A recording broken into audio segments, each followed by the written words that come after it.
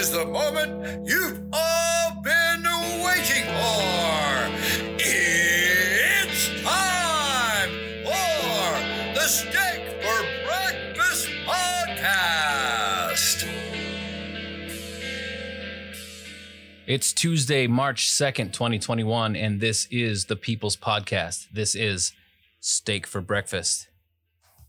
Smokey, this is not Nam. This is bowling. There are rules. Today, Junior! America! Steak For breakfast! So stand by.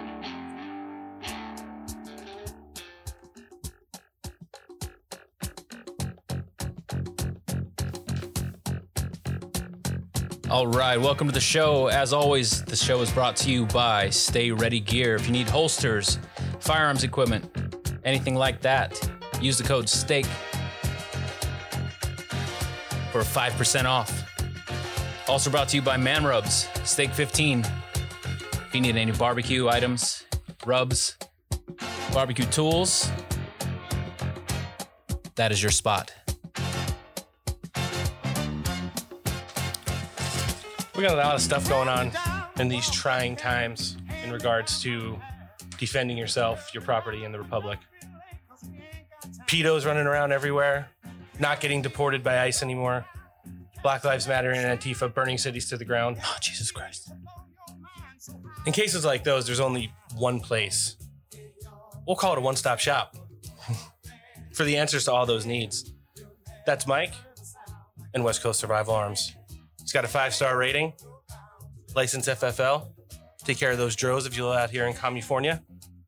The only state in the United States that has no kind of openings right now. Michael gets you squared away with some handguns, shotties, rifles, ammo, cleaning kits, cases, you name it, Mike's got it. Head over to West Coast Survival Arms or hit Mike up at 619-870-6992 for all your firearms needs. Our friends over at Mediocre Medic have been accenting all of those tactical gears that we wear for years now. Oh, Patches, stickers, boots, and every place on your body that you could stick them. Head over and visit our friends at Mediocre Medic, mediocremedic.com. They'll get you all squared away tactically. If you're into more of like being a movie buff or, all things in relation to the 45th President of the United States, Mark Joe Friday over at Dumpbox and dumpbox.us has a lot of things to get you squared away in that department. a lot. Shirts, sweatshirts, stickers, patches, challenge coins, flags. We got the coronavirus veteran flag up in the lab today. I'm wearing my Man Duck Lorian t-shirt, Dangerous Goods.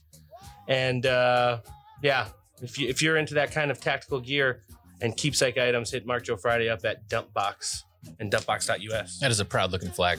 Thank you. Ladies and gentlemen, welcome to the Steak for Breakfast podcast. Download the show, Spotify, Pandora, Podbean, and iTunes, and follow us on our main account, which is no longer Shadow Bandit, Steak for Breakfast podcast. Welcome. How you guys doing today? Oh, fantastic. We're pulling double duty this week. We'll have this show probably up for listen by tomorrow. And yesterday, Noah and I appeared on the We the People radio podcast and joined James and Ant for a delightful treat. Solid dudes. Yeah, solid dudes. Even more of a solid show. And we're still going to get to that double quadcast eventually when all 4 of our hosts and all 4 of their hosts can be present for just a podcast. It's a lot of casting. Yeah, it's a lot. It's a miracle that needs to happen for that to go on. Sure does. So, guys, we had CPAC over the weekend. What do you guys think if you were able to catch any of it? I'm sure you saw some of the highlights and lowlights online. What's your takes? I didn't see any of it. Wow. I was snowboarding. Not even Trump's speech? I caught part of Trump's speech. I didn't get a chance. I've been doing a lot of sleeping in lieu of... Yeah, it was kind of like a two-way street there. They had the hotels that they used. I guess the people who were running the event didn't investigate enough, even though CPAC happened in Florida, which is Big Dick Round Land. there was some real mask Nazis at the hotels, and some high profile names from online were kicked out. I did see that. Most actually. familiarly, DC Drano and Fleckus. They got the boot. And then everybody who was kind of posting on Instagram and Twitter and TikTok for the rest of the weekend kind of was taking selfies with a eye over their shoulders, making sure that the security guards weren't going to come. Yeah, God forbid you don't look like a bandit in your photo op. Right. Or the police officers weren't going to issue them a warning citation for having their masks off indoors. I kind of feel like they catered to a lot of different crowds over the weekend. And I feel like the biggest thing was where the view of the Republican Party as a whole is. I believe having some of the speakers go up there and talk about the promise, both at the congressional and House level in regards to 2022, and then going towards 2024 is fine. But I don't know how you could be a representative of the America First Party and at the same time not talk about 2020. There were some who did, and we'll highlight a few of those. But I think that there just wasn't enough stop the steal in there. So I think the first person we got up was everybody's favorite serial killer, good old Ted Cruz. Yeah. And he went out and gave a decent speech, but one of the highlights from there was him mocking nationwide COVID regulations and restrictions. So let's hear what the Zodiac had to say about that while he was talking at CPAC over the weekend. Can I just stop and say how strange the rules are right now? I want to understand how this virus works. So when you walk in, you got to put your mask on. Sadly, I've got two. You walk in, you got to put your mask on. You sit down, you take your mask off. See, apparently the virus is actually connected to elevation. No, remember, this is all about science. It may not be elevation. I think it's that there are hormones that are released in your thighs when you're sitting. So you can sit at the table and there's no virus being transmitted. But if you stand up, put the mask on. And listen, let's be clear. This is a dangerous virus. But these collectivist statists, okay, now they're saying everybody can get immunized. We can have herd immunity everywhere, and we're going to wear masks for the next 300 years. And by the way, not just one mask, 2, 3, 4. You can't have too many masks. How much virtue do you want to signal?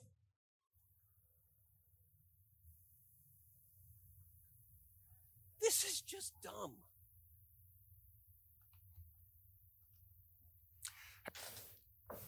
So what do you guys think of that?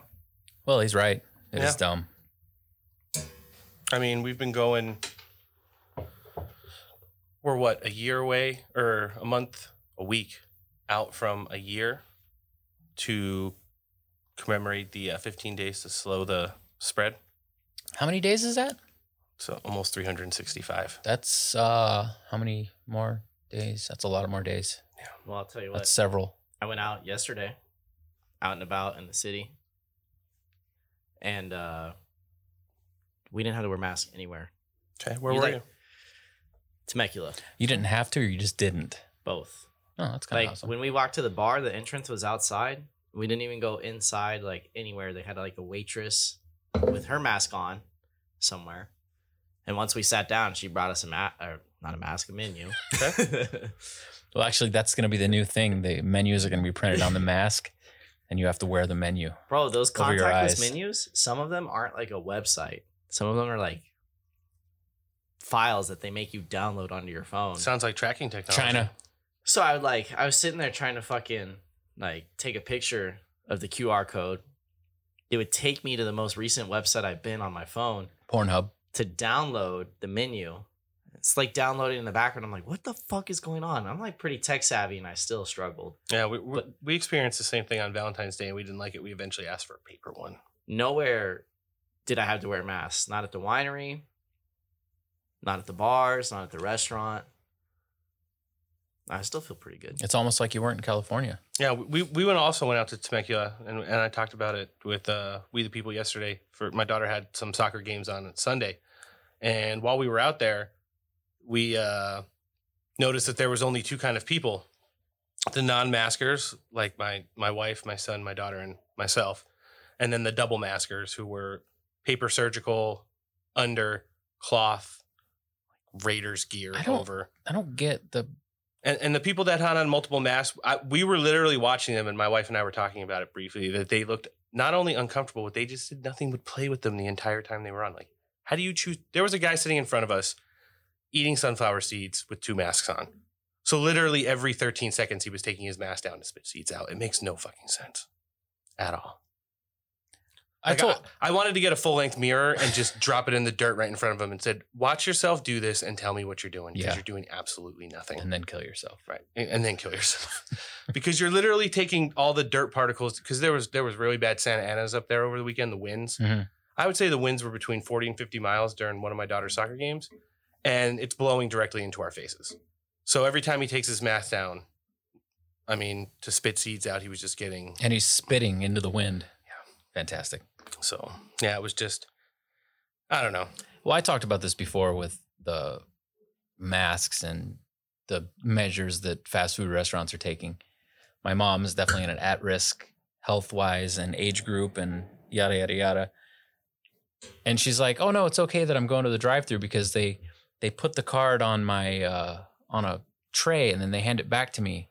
And I'm just like, well, she's going to pick the card up off the tray. Right, to put it in the register. And after she touches all the money, and then she's going to touch your food. Like, it's just literally just an illusion of safety. Washing your hands has never been an issue. At times like these, for the at-risks, socially distance, and to keep your space, you know, if you're elderly, at risk, or have pre-existing conditions, just stay the fuck home. Yeah. Let your family members do it, or only go out when you absolutely have to. That's what I keep telling my mom. Stop going through drive-thrus. I'll bring you food. Yeah. But the fact of the matter is that, you know, the middle class, small business, low income, and the children are getting absolutely destroyed by this bullshit. The state of Texas and Mississippi have decided to also become big dick lands as of today. They will be easing mask mandates and restrictions through the rest of the week to open up full systems go next week. No, I should have moved there. I know, me too. So, Stopping the Steal did make an appearance, though, not from who you think it would, but who I've been saying is a possible vice presidential candidate looking absolutely sexy. Completely blue plast Tom Cotton in the last 6 months. Is even ahead of DeSantis, who's popular in the straw poll. Here's my take on Big Dick Ron. Here's the deal. I like what he did with Florida. We all know how Trump helped him get over the finish line. He was a very unpopular and less attractive candidate going in, and he was able to, you know, get in there. I like what he's doing in regards to combating big tech, everything he did in regards to handling the China virus, and, you know, just holding up true conservative values in a state that has traditionally been one. But when I look at him and his marketability, I can't get a good take on what his body type is because he wears a suit jacket that's usually 2 sizes too big. His jacket hangs over his palms. And he's built like Mayor Quimby from The Simpsons. Literally, if there was a cartoon character of Big Dick Ron, it would be Mayor Quimby with a big dick. But I just don't think when you put those two guys on stage, they're kind of like almost the same person. DeSantis is kind of like a 20, 25 years ago Donald Trump with the stuff he's saying on the news, the way he's acting super Chad and things of that nature. But Josh Hawley has really come to the forefront. He's a younger candidate. He's already been attemptedly canceled. He was one of the main people congressionally for Stop the Steal. And he still talks about the election being stolen up till today. Nice. He touched on it a little bit at CPAC, and let's hear what he has to say. You know, on January the 6th, I objected during the Electoral College certification. Maybe you heard about it. I stood up.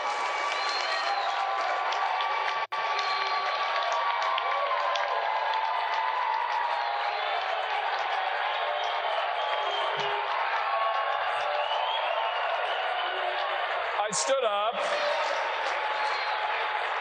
and I said, we ought to have a debate about election integrity. So getting, into Stop the Steal, maybe not as far as Trump has or some of our allies have, over the past, since November. But he's pretty much out there promoting, in regards to the election of this past year, that there was definitely some integrity issues and some stealing going on. So I like that energy. I like that narrative. For as much as we all want to look forward to 2022 and 2024 and the things that need to happen and the things that are going to happen, that's fine. But as far as, just simply overlooking the things that have done this past election cycle, we just can't do that. We are all in the same narrative that this election was stolen. This election was fraudulent and the outcome is not legitimate. And that's 100% fact. Some more of the covering uppings have been going on over the past week. I don't know if you guys have noticed. Pennsylvania has tried to enact laws, and that is in their Senate right now, which will make free-for-all mail-in balloting illegal and against their state constitution. Nice. Finally. And the state of Georgia today, which was one of the biggest pieces of shit and one of the biggest deniers of anything bad going on. Yeah. Now has put into law that there must be, number one, a request for an absentee or mail-in ballot, and number two, a verified signature. Imagine fucking that. Weird. Yeah. It's almost like something we need. Or should have had in the last election cycle. Yeah. So I guess one of the other big players, before we get to the star of the show who was there, and someone who really held up the administration's policies and, chat energy throughout the world, was Mike Pompeo. Everybody likes Big Mike. I thought he was probably going to be a presidential candidate in 2024, but then things got fucked up. He's Team Italian and did a really good job with some America First agenda influencing around the world over the last couple of years as Secretary of State. It's kind of going to be weird to see what his role would be moving forward. Right now he's working for a conservative think tank. But he had some commentary this weekend which defended the previous administration's, possibly the current's, record abroad. Here's Mike Pompeo.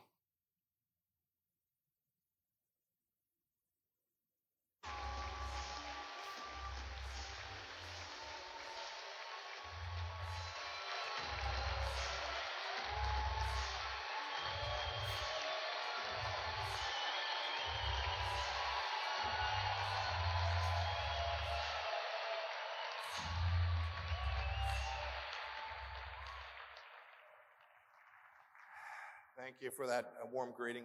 In the last few months, we've been called clowns and deplorables and ignorant and rednecks. We've been called the evil resistance. The New York Times think I'm the worst Secretary of State of all time. Yeah. Yeah, since I last saw you, the Chinese have sanctioned me. The Iranians don't think so much of me either. But I'm proud of our fight. And I'm proud of our accomplishments and that we have truly upended the status quo.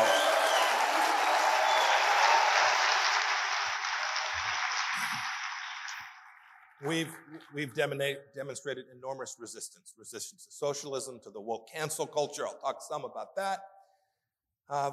We've resisted seeing our liberty and our freedoms slipping away. This is a noble, worthy fight, and we're in it.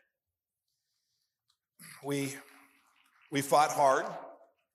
We fought for it hard on nearly every front, and we will always fight for it.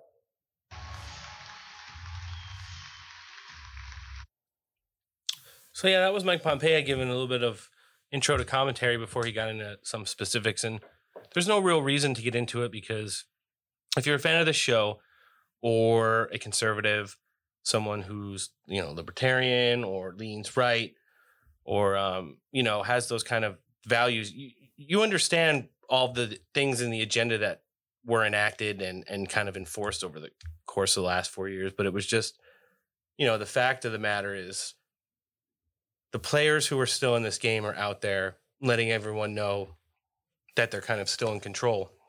And regardless of what, the current administration is doing to try and upend or erase the legacy of Donald Trump and the Trump administration, it just can't be stopped. So it's one of those things to where, I don't know if you guys heard, he was kind of fucking up on reading the prompter like I kind of do when I'm trying to go off script. He was he was fucking hammered. And I know they had some good times over there at CPAC, but he definitely wasn't wearing a mask when he was probably down in those Peronis when he got up to the podium. He's like, yeah, I want to talk about our agenda that was abroad. So, and you could just hear the way he was breathing like a real Italian person with the nose, and heavy into the mic. So he was really bringing it. But I think there's a lot of stairs going up to the stage, probably. There was only 3. Oh. Even I can do that. That's a lot of stairs for me, honestly. There you go. Shut up.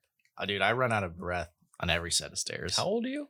27. I feel like that shouldn't be happening. I remember my 20s. I probably have problems. I barely remember my 20s. Look at me. I'm out of breath. Right now? Those couple of sentences that I put in for the entire show. That's because you've been eating chips since you got here, fatty. So I think there was only one reason, though. There was a lot of hype centered around CPAC this year. And unlike previous years, when Donald Trump spoke there was some special significance to this one, coming off a fraudulent election and a lot of things up in the air in regards to what's going on with the current administration. So Donald Trump was there. He gave a speech that lasted well over an hour.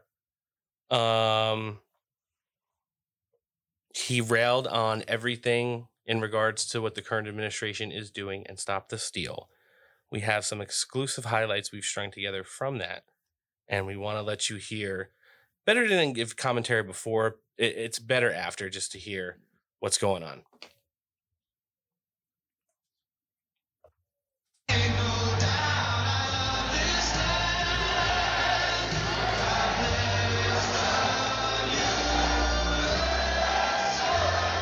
Thank you very much. And hello, CPAC. Do you miss me yet? Do you miss me?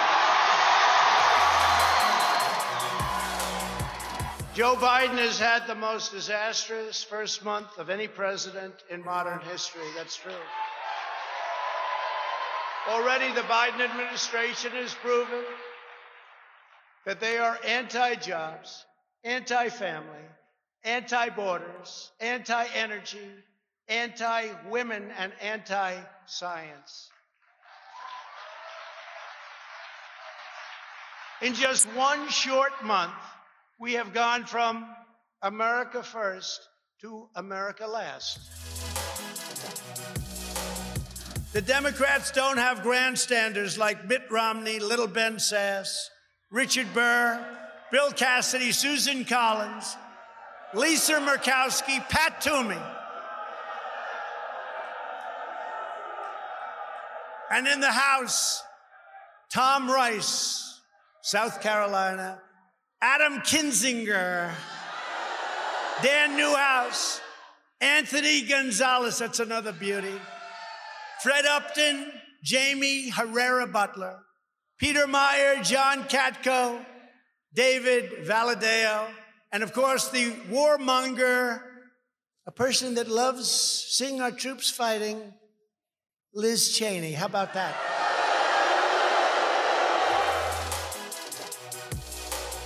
Joe Biden and the Democrats are even pushing policies that would destroy women's sports.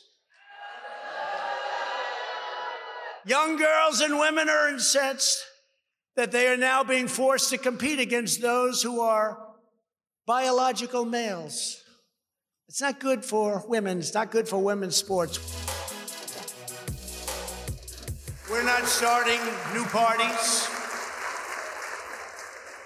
You know, they kept saying, he's going to start a brand new party. We have the Republican Party. It's going to unite and be stronger than ever before. I am not starting a new party. Who knows? I may even decide to beat them for a third time, okay? Many people have asked, what is Trumpism? a new term being used more and more. I'm hearing that term more and more. I didn't come up with it.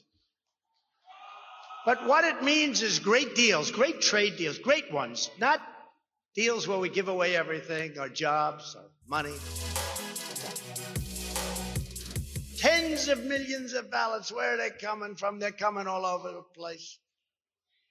Where illegal aliens and dead people are voting, and many other horrible things are happening that are too voluminous to even mention, but people know. I mean, it's being studied, and the level of dishonesty is not to be believed.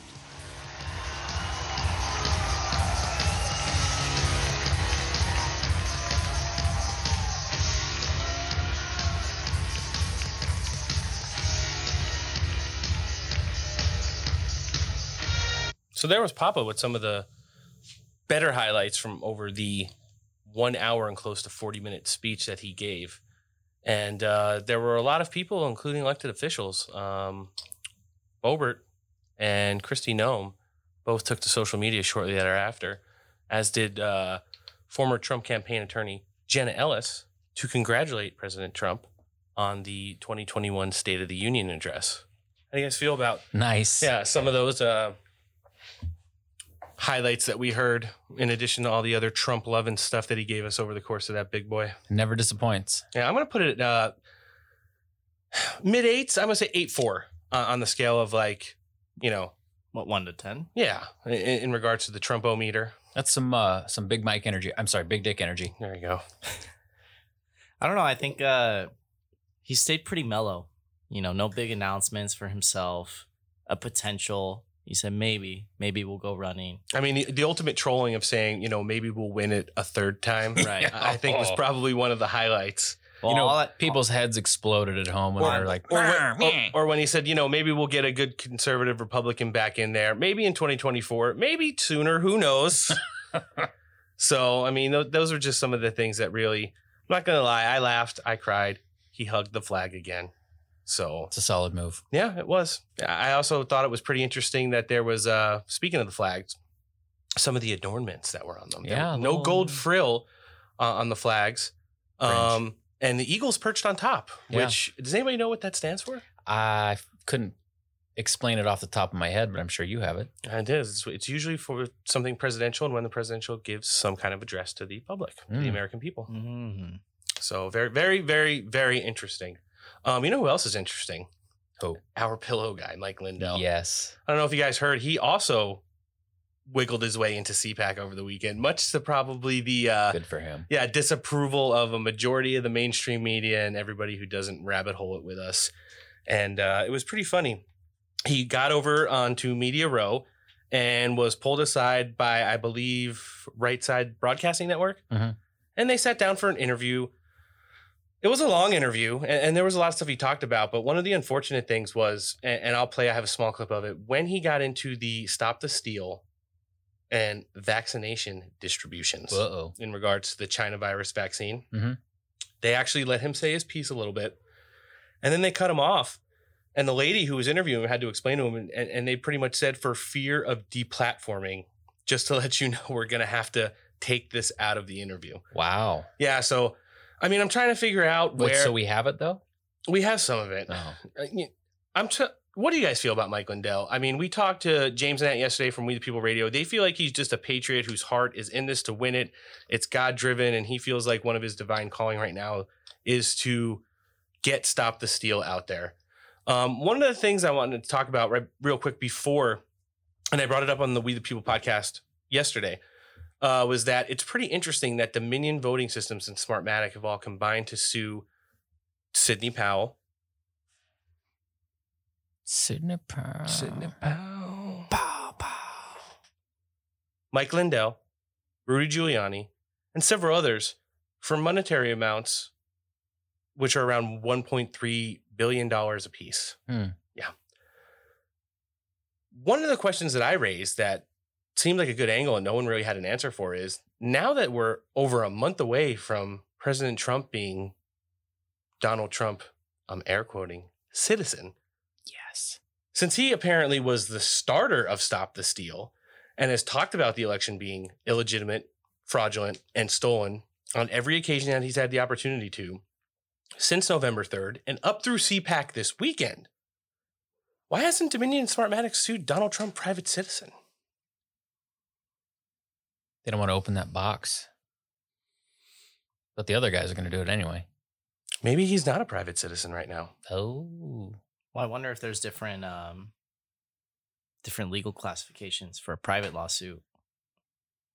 Let me tell you something. Well, they're all private. For how bad they have tried to get this guy over the last 5 years, and pretty much for the entirety of his business career, because we talked about this yesterday, Donald Trump has never been allowed in the Good Boys Club. He was not allowed to redo the waterfront in New York City in something that was led by Jerry Nadler in the early 90s. He was never allowed to become an NFL owner. He was Good Boys Clubbed out of that one. And he was never allowed to do the big things he wanted to do in Vegas besides the big, beautiful golden hotel he bought out there and built. So, but are they suing Mike Lindell's company, My Pillow, or are they suing just him? For Mike Lindell, it's both. But for Sidney Powell, Michael Flynn, Rudy Giuliani, and others, they're suing them. Do they have any like protections because they were working on Trump's campaign? Well, no. I mean, if somebody sues you, but here's the thing. Wait, so they're suing Mike Lindell person and My Pillow company? Yes, because Mike Lindell used his company as a platform to promote Stop the Steal. Oh, okay. Yeah. I got you. So, you know. I feel like you got to pick one, though. Right. To me, it's just weird. The whole Donald Trump not getting sued when you would feel like he's the first person that they would need to sue for this to even seem legitimate, not just going after the characters. That's number one. But number two, if any of these things get to court, there's so many lawyers involved, and Mike Lindell is so monetarily backed. Even though he's been kicked out of all the big box stores, his sales are up through the roof. Oh, yeah. Because they're just, when you look at that 75 million people and then all the people with buyer's remorse who are jumping on that now, you got to think about all the My Pillows that are going out the door. Have you bought any since? I got the weighted blankets. Yeah, I got 2. Yeah. Ooh. So and they're absolutely fantastic. And people are going to need pillows to sit on after the ass reaming they're going to get with. I'm going to interrupt taxes. I'm going to interrupt your commentary right now to give you deep discounts. My feeling is that this is all for show, and it's to keep in the mind of the uneducated, the people who only watch the mainstream media, the drive-by headlines that these people are getting sued because they promoted something that was false. Yeah, the people who have no interest in being informed. Right. That's number one. Number two, I feel like it will never get to court because if you get to court, there will be discovery. And if you're going to sue somebody, then they're going to request to see, you're going to have to prove to them how they have defamed you. Yeah. So they're opening up the Pandora's box here. I really just feel like right now it's for show, and like all the other things, the Mueller investigation, the Ukraine deal, Trump's taxes, sexual allegations of misconduct, this, that, and the other thing. They're all just going to be there until they don't need them anymore and go away. Yeah, it's all the repeat this until it becomes true in people's heads. Right. We knew that they were going to go after Trump's lawyers winning impeachment 2.0 on a technicality last week until James Van Der Veen blew that shit up on CBS Nightly News, and that narrative went away. That was so good. And it was like they automatically had, well, you know what? We have some info about Trump's taxes. We're not going to tell you what it is, but who cares? Nobody cares. Nobody cares. Why is his taxes still such a big deal to everybody? Because they want to see, like, if someone who said they were representing only of the American people over the course of his administration gamed the American system while he was a private citizen. And guess what? Nobody gives a. I want to see the taxes of fucking Congress. Right. Yeah, exactly. And every congressman who's been doing insider trading. Yeah. Dakota, you weren't here last week. That's one of the points we brought up while we were wrapping up our show. This eventually is going to come around. Like right now, 2022 midterm elections seem incredibly favorable due to redistricting and the bad buyer's remorse that the Dems, the moderates, the purple voters are having right now in regards to the current administration. They want to keep fucking with this stuff and making it like a prevalent narrative that's going to go on every week going into the midterm elections. It's going to come back around and they're going to start requesting to see the taxes and the things to do with Nancy Pelosi, Chuck Schumer, and people of that nature. And they're not going to like it. Well, her son just got busted too. Right. But not only that, but they're going to be able to go after maybe private citizens now, like Barry Saltero, Hussein Obama, maybe even Hillary Clinton for things of that nature. I mean, I'd love to see where all their fucking blood money comes from. And the Republicans have all kind of been pusses up to this point, but it's getting I believe the canceling and like the personal canceling and the rioters showing up at congressmen's houses and people like Marjorie Greene and Boebert and ones of that nature who are coming to the forefront to kind of lead this charge into America First again at the senatorial level, which we did not necessarily have with Turtle and Lindsay moving up to this point. You know, it's one of those things where we just gotta see what happens. But let's circle back real quick before we get out of CPAC and just see that. I'll circle back if there's. Okay, what we got on Mike Lindell? Let's check it out. You know, it was easy to step into that role because I do have a platform, at least, even though they're trying to suppress my voice, I'm getting it out there. People, you know, absolutely getting it out there. And, God put me here for such a time as this. We all have a calling and every one of us needs to get involved. I'm just doing what I'm supposed to be doing. And you were so passionate about just getting here today. Yeah, I had to get here. I've had so much going on and I wanted to get here to go down Media Row, to get the voice out, to get out a word of hope. I hate to do it. You know I love you, but due to YouTube's guidelines, we will get our whole platform shut down if we talk about vaccines. Well, this is over in Israel. I know. We love you. We love you. We love you. That is garbage. Yeah, it's really terrible. It's what's going on right now, and it's the fear of doing things for instance, this show. You know, where you can't even. I mean, I understand that like we pretty much have free reign because we're not racking in millions of downloads every week and this, that, and the other thing, and. You know, if they listen to some of the production that went into this episode so far, you probably wouldn't think we're ever going to get there. But, you know, it's just sad that we've gotten to that point that you can't even, I mean, that's pretty much a violation of the First Amendment. We're scared of getting deplatformed for what you're going to say. So for fear that we're not, you know, going to have our YouTube channel anymore, we're probably going to have to edit that out. Well, even nowadays, if you're making a joke, everything gets taken so out of context and you get deplatformed. Yeah.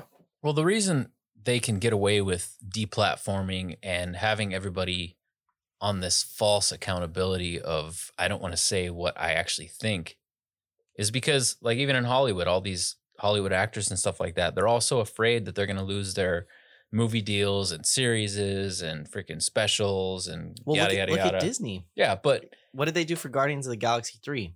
Uh-huh. They got rid of their producer. A lot of the actors were like, you know what? Fuck you. And I think they had to bring the producer back. Yeah. He was actually the third credit on Endgame and was in the top 4 credits in Infinity Wars, in addition to not having, you know, the opportunity to do Guardians of the Galaxy 3 for things that he put online in regards to some skit videos he did with his friends and inappropriate tweets regarding that were, you know, directly related to pedophilia and children. I didn't know that. And you're talking about James Gunn. So, like inappropriate, like saying that they should be shot, or inappropriate, like he's on board with it. Like inappropriate, like he likes to see prepubescent girls get wed. Yeah, that's not good. Yeah, just if you want to go like James Gunn's pedophilia tweets, it's some pretty disturbing. Like my stomach just started hurting, like saying what I just said. Yeah, it's pretty. I didn't know exactly what he did, but it was another and that's like terrible the sad example. part about it is too up. is like he is brilliant when it comes to directing and executive producing. I think he has a brilliant mind in regard to his creativity with stuff like Guardians of the Galaxy and things of that nature. But you know, that stuff that he did in the past, whether or not he was joking, I mean, what kind of a joke is that? It's just fucking inexcusable. Yeah, no, that's not really a joke that you make in the first place. Yeah. So, and this, yeah, it sucks. My kids, Guardians of the Galaxy is my son's favorite movie. He loves Groot, and I just hope I can keep how disturbing that guy is away from him for as long as he's a child. Well, I'll tell you what, some of my favorite movies, like A Knight's Tale, right? I don't know who the fuck produced that. That's your favorite movie? Yeah. Is that like your top one? Top 5 of one. I can't say that I would even think of that as an option. I mean, the Batman, The Knight's Tale. Which Batman? I said a Batman, A Knight's Tale. Wow. I'm getting fucked up. A Batman's Bud Tale. Light. Hey, so we do have a little Stop the Steal going on. You know, one of our favorite show contributors. I would love to have that steal be stopped. Who's not Alex Jones, got into a little commentary over the weekend. Oh. Was it Sydney Powell? It's been a month since we've had her on. And even though she's going to be here only in spirit and through audio clip, I do have a little bit of Sydney Powell. Sydney Powell. Where's that leopard print? There it is. I'll tell you where it is. It's right here behind me. She's wearing it right now. God damn. In the form of an oversized jacket. Woo! Let's hear what everybody's favorite lawyer had to say in regards to some Stop the Steal stuff going on. affidavits that have been notarized. And he's put it together in a PDF. I think it's about 140 pages. And when you look through it, it's a lot of the information that I've seen. There's some that I haven't because I haven't read all the affidavits. There are thousands and thousands, as you're well aware.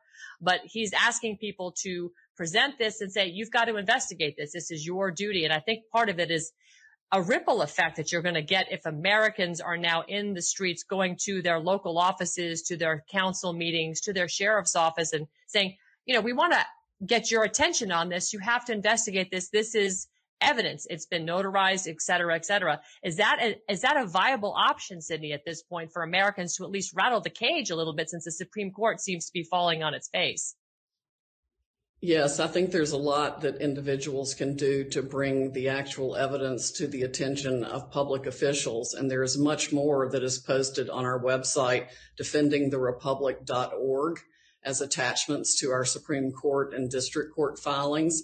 And on my website, sydneypowell.com, we have multi-hundred-page appendices to the Supreme Court filings that collect the transcripts in the courts below and affidavits and evidence that we presented to district courts, but they ignored. And now the Supreme Court has ignored that evidence as well. Anybody who's saying there is no evidence is either willfully blind to it, deliberately ignorant, or simply lying.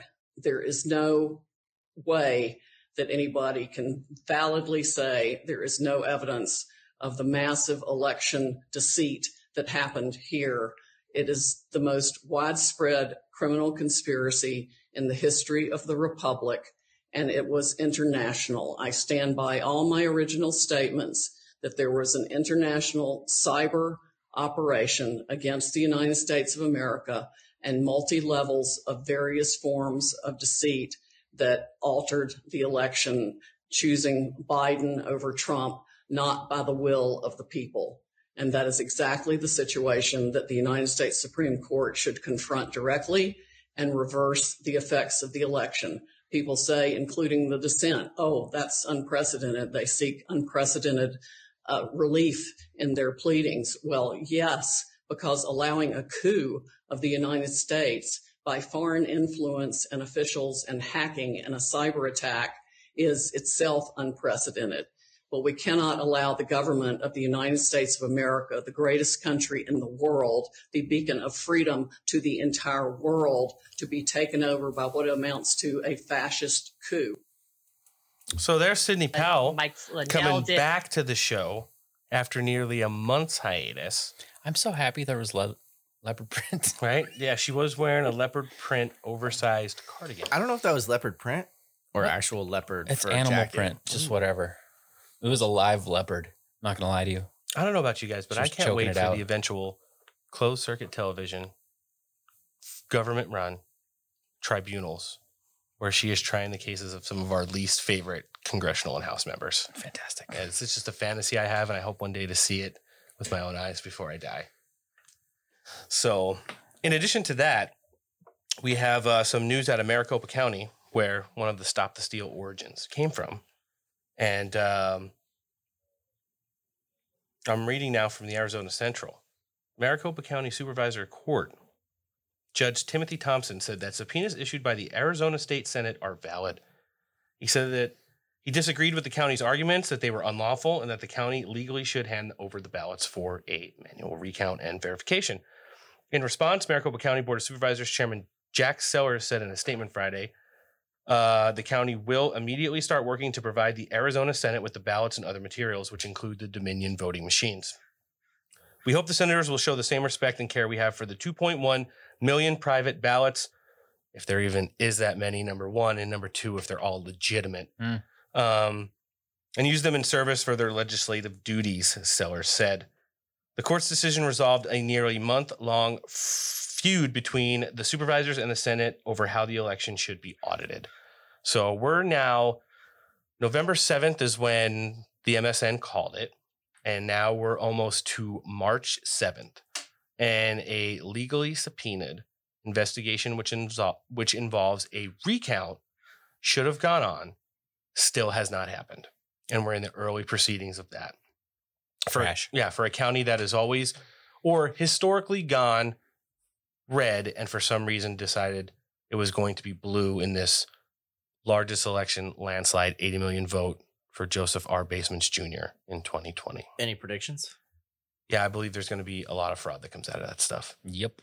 And if they're not going to be a lot of fraud with the direct physical ballots, and by fraud, I mean underage voters, felons voting, illegals voting, double ballots, false addresses, when you QC the voter rolls, you're going to see that at some point there was some kind of internetedly interference with the Dominion voting machines. Well, they've already got data that 100% proves that. Right. Is there any data on previous elections? Tons. I mean, we've covered on this show several times how after the 2016 election, after Bernie Sanders got jobbed and they proved it, Senator Elizabeth Warren and Amy Klobuchar ran a bipartisan bitch session, which included 7 people overall from the House and Senate, saying not only were the Dominion voting machines unreliable and unsafe, they gave just absolute proof that they were not the machines that should be used in any kind of election, period. Even more so the presidential election. And for 2020, they were nowhere to be found. Oh, no, they were completely happy with it. I mean, it was, what was it? The safest and most secure election in the history of the Republic? Ever. EVER, ever. Right. Capital letters, space in between each letter. With lots of exclamation points. And probably underlined. Red font. It's probably the safest election ever, just like how Elizabeth Warren is a Native American. I did see another tweet. I don't remember who sent it out, circling back to stop this, or to CPAC. Well, back to the Dominion thing. Hang on one sec, because he just said it. Oh. Somebody was very satisfied to hear someone who was presidential be able to string more than one sentence together without fucking up or being unable to read a teleprompter. Yeah. So, and that, what were you going to say about Stop the Steal? Well, back to the voting fraud and Dominion stuff and Smartmatic and all that stuff. SolarWinds, don't forget them. 2006, CNN and all the media outlets, they completely ran with it. Like 100%. I apologize for this shitty audio, but let's hear a couple of those clips. Got it. The most arrogant, incompetent, bureaucratic idiots. Smartmatic, based in Boca Raton, provides voting machines in local elections in the United States, like this election in Chicago in March. But Smartmatic has only 5 to 7 people can call a trade secret. Electronic voting experts with extensive experience say it's nearly impossible to verify if a proprietary system is tamper-proof. All of the voting system vendors in the United States are private companies. The problem is the that guy looks like Jeffrey Dahmer. Nature of the process. Probably is. The closed system we have right now makes it extremely hard to find out what's going on. And that means that should a thief get in a position of power, we would never know. Some voter watchdog groups and others in Congress are calling for a full review and say the ownership of all electronic voting companies should be reviewed to determine if it poses a risk to U.S. elections. The U.S. Treasury Department today would not confirm or deny if a so-called CFIUS review is underway on Smartmatic. Watchdog groups question why U.S. voting machines would be under the control of citizens of another country, especially a country whose own election process is highly suspect. We believe this is a national security issue. There is no way this is a national security issue. There is no way that companies belonging to non-U.S. corporations should have access to our election. In the case of Smartmatic, there are a number of unanswered questions. That's why the Secretary of the Treasury and asked them to review the ownership. It's offshore, it's murky, no one seems to know who owns it. Certainly our government should know. And that's all from 2006, and that's CNN just fully running with that story. I imagine that. It sounds like a lot of the stuff that's going on right now. Right. That the president talked about, that Mike Lindell has talked about, that lawyers like Sidney Powell, Jenna Ellis, Rudy Giuliani have talked about. People are getting deplatformed for saying. Crazy ass Lynn Wood has talked about. Tinfoil flying off the shelves. To make those hats. Michael Flynn has talked about. And it's just a shame. I mean, when it works for them, fine. When it doesn't, they go crazy. And that's the thing. It's like, I've said this 100 times on the show. We haven't even had 100 shows, but I've said it 100 times. Okay. If you don't care that the system is broken because your team is winning, we're all fucked. Like, you just have to realize that someday maybe you're going to be on the other side of it, and maybe your guy that you want to win. Remember Bernie Sanders? Sure do. He had a good shot. He probably would have made it, honestly, if they hadn't freaking torpedoed him. They had a much better chance. I'm not saying I wanted him to be, but they had a much better chance with him, Bernie, yeah, than they did Hillary Clinton, who was the biggest joke. Yeah, just like Chameleon Harris. I missed that. I can't stand her. I was in Mammoth recently. That's why I haven't been on the show lately. And some of my friends are very liberal. Some are other very conservative. And we actually had very mellow conversations about how much of a piece of shit she really is. Oh, I think everybody can agree. Yeah. My liberal friends don't like her. Well, I mean, what is there to like about her? If you're not talking about her slurping her way to the top, literally, then she was repressing evidence to keep African Americans in jail for longer periods of time just to keep them there for minor drug charges. And just to keep her record. You know, you don't want to have overturned cases on your record. You sure don't. It's kind of like, you send somebody to Guantanamo Bay. God forbid you let them out. That looks bad. Yeah. That looks real bad. Real bad. So real bad. Yeah. So that's kind of where we're at in regards to that stuff. And we got some more coming, but, so one of the things we really wanted to get into this week, I know we've teased it for the last couple, and talked about it with the guys over at We the People Radio yesterday, was that our guest today, some of you may know her as Wonder Woman, and others may know her as Jewel Thief 1776, but she is joining the Steak for Breakfast podcast this afternoon. And Wonder Woman, thank you for coming on. Thank you. Thank you for having me. Anytime. Yeah, we're really fortunate to have you. How's everything been going with you on your end? Things have been good, just riding out this quote unquote Biden presidency. Oh goodness. Sounds terrible. It didn't sound like a Biden presidency, and we covered it a little bit in the earlier portion of our show today, over the weekend at CPAC. How do you feel about that? Oh no, I totally feel like Trump is in control. I actually thought that his speech was one of his best. Yeah. So I felt pretty good after tuning into that. And you probably caught some of the highlights on my page. I got some of the memorable moments there, including, him saying that they already lost the White House. So that was kind of cool. Yeah. And if there was one thing that was confirmed throughout the entirety of that speech, is that there were comms all over the place. Yeah. And we discussed that a little bit, and I felt re-energized after the weekend. And I think a lot of the mainstream narrative is in a state of depression right now after that as well.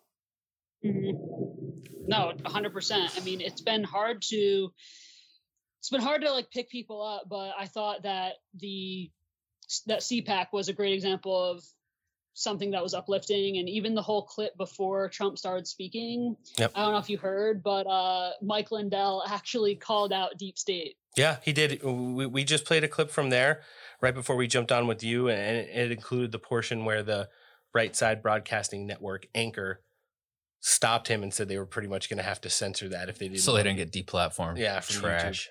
So no, it's pretty awesome. We're trying to figure out where Mike Lindell fits into all this. Hopefully you'll be able to give us a little insight, or just at the very least your opinion. But before we get started with that, let's talk about your background a little bit. I mean, we know you're out there, social media, you're kind of really a good source of information, but when did this all become something that you felt like it was a calling to do? So interestingly enough, I was actually working in fashion in New York last year. Okay. And then I got red pilled in March of 2020. Wow. And yeah, so I watched Fall Cabal. And after that, I kind of just went down the rabbit hole, and I started red pilling on my personal account. Every week I would do like a story once a week that was sort of theatrical on one topic. So whether it was trafficking, whether it was, vaccines, whatever the topic that was relevant was of that week, I would go in. And eventually I just felt that it was right to make an Anon account. So 10 accounts later, here I am, but I went full force, and it's what I love to do. So I work in defense now, but this is definitely my passion, and hopefully I hope to own a media company sometime soon. Nice. Yeah, that'd be nice. We'll sign. Yeah, we've talked with We the People. We've talked with Maya Maria, and some of our guests about eventually starting some kind of a alliance or coalition of cabal, a cabal of podcasts to save the Republic, bolster. And we're out here holding the line with you. So that's amazing that it doesn't seem like it was in too distant the past that you started, and how fast you were able to really pick up steam and be getting the word out there. I probably have to say you've reached hundreds of thousands of accounts, if not more, just with all the ones that you've had nuked over the course of the last year. And that's just really a major influencer in the game right now, waking people up and getting them aware. I mean, honestly, one of my bigger accounts that it doesn't matter at this point, but I had over 2 million impressions in a week, and that coincidentally happened right before I got nuked. So it makes you wonder how they're going after people. But supposedly the shadow ban on a lot of the bigger accounts was lifted this week. So yeah, ours was lifted as well. So it's going to be interesting to see. So it's not just big accounts. Right. Yeah. Part of me is I unfortunately am not there, but yeah, part of me is thankful that some of the shadow ban has been lifted. I also hope it's not a new algorithm to kind of draw everybody out into the open so they can make the next shadow ban even worse. So there's a lot of people out there. Yeah, that's a possibility. So it's definitely a fear that I have. So I hope not. But right now it's good. It's like everybody's coming out of the bunkers and the sun's hitting their eyes for the first time in a year, and you're seeing all these accounts that you haven't seen in forever, and it's kind of making it hard to keep up with everything. Yeah, it's a lot of action. Yeah, one of my favorites is, his name is Seth Rich, and or was Seth Rich. He was one of the originals. So seeing him get his impact back, I really hope that they don't make the shadow ban worse, Right. So where are we at right now?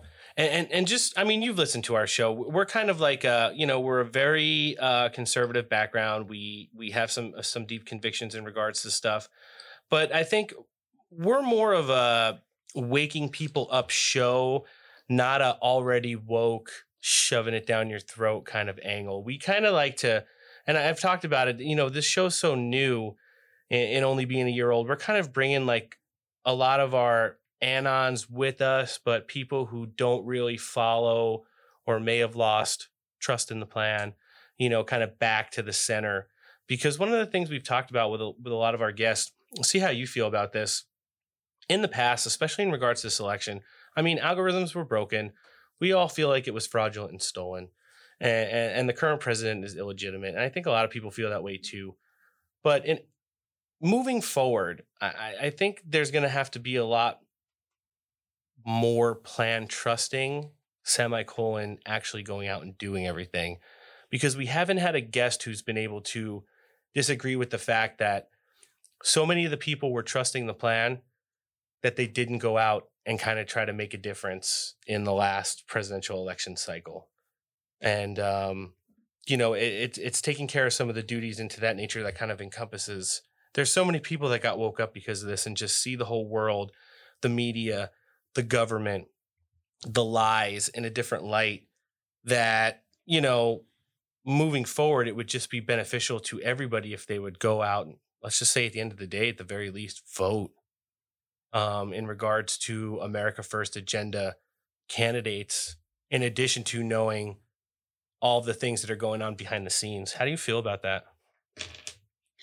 I mean, I guess I respectfully disagree. I understand that the trusting the plan can be misleading, but at the same time, I think our people came out in numbers, and I really think that what happened was we truly got this stolen from us. However, I actually think that it was done on purpose, and sometimes you got to push it to the absolute worst point so that people can wake up. If Trump just won seamlessly,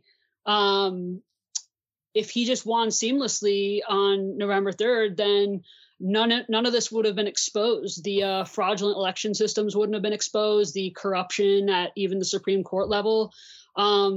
I think people had to kind of see it for themselves. And I see now there's a lot of grassroots pushing at the local level with Republicans and people who maybe weren't Republicans but decided to join the fight. So for as much as it seemed sedentary with the trusting the plan, I do think that there was still movement. And I think now there's been kind of a boomerang effect. Yeah. You know? Yeah, I definitely see that boomerang effect, and I definitely respect your angle.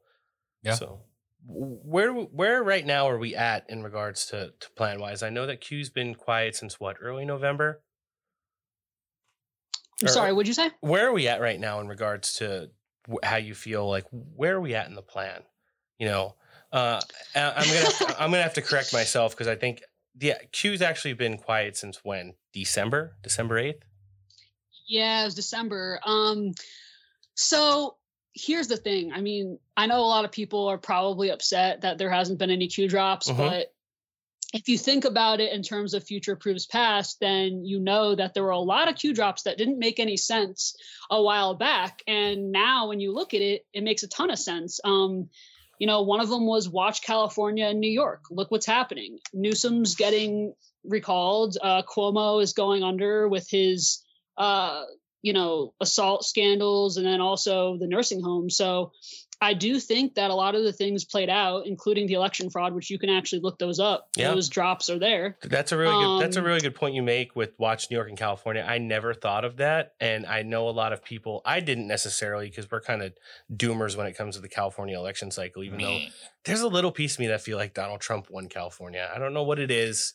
I kind of felt like that too. It was like there was a lot of flipping, and there was a lot of Trump parades and boat parades every single week in like the most liberal parts of California. Yeah, and they kept trying to get the Trump signs up in front of the Hollywood sign. Yep. And then the whole thing that's going on with Cuomo right now. I mean, they're using these allegations of sexual misconduct or being inappropriate with women to kind of take away from the nursing home scandal, which I feel like is going to be a major blow to him and any kind of future endeavors he was having, and then be a domino effect for Whitmer, Murphy, Wolf, and eventually, Gavin Newsom when he gets recalled out here. That's a great point you made in regards to watch California and New York. Because I think a lot of people probably just got fixated on the voting systems or the outcome of the election and not into, well, look, we're going to have two new, probably maybe conservative governors in these states, moving forward with with some recall elections. So, what's your take on Party Tits' nipple rings?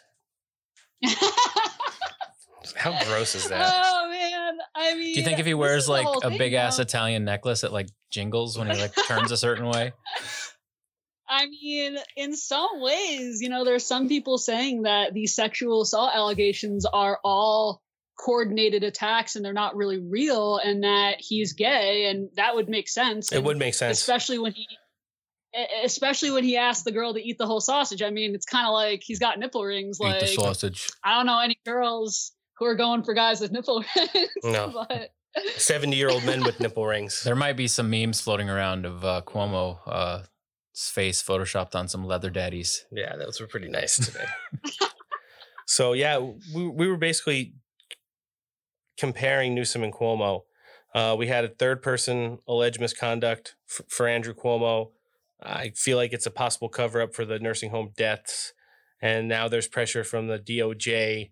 Nancy Pelosi has even said the investigator that he's putting in charge of it is probably not going to be good enough, and they're going to have some kind of independent inquiry into what was going on. And then out here in California, we still have no openings. We're the 50th and last state to reopen. Garbage. 49 other states in the Republic are currently having some kind of indoor something. I mean, even in hotbeds like New York and Chicago, they're having indoor dining, indoor sporting events, and things of that nature. Newsom's trying to force a signature verification for the recall, one that he forced off of the ballot in regards to the presidential election. Pressure from schools. Gavin Newsom's kids have gone to private in-person learning since the beginning of coronavirus uninterrupted. And then we saw on the news, I don't know if you guys saw it yesterday, the head of the largest union for teachers in California was caught after saying that they were not going to return to school this year, dropping his son off at private school for in-school learning. I saw that. That was brilliant. And Gavin Newsom went out to dinner with George Lopez in a county that is closed down for indoor dining this weekend, and had dinner and did a TikTok video with him. Big surprise, was it indoors? Oh, it was certainly indoors. Was it a setup? Well, the PR person for Gavin Newsom put out a statement that he did not dine with George Lopez and even refused a glass of water when offered. And then later pictures were leaked of him sharing a table with him and eating. And drinking out of one glass with 2 straws. Probably. And don't forget and the Lady and the Tramp, they're eating spaghetti. Yeah, you know George Lopez is one of those celebrities who actually peed on the Trump star on the Hollywood Walk of Fame. Oh, really? Yeah, I can only imagine what ideas they were bouncing off each other during that dinner. Generally makes you a sex offender. Technically.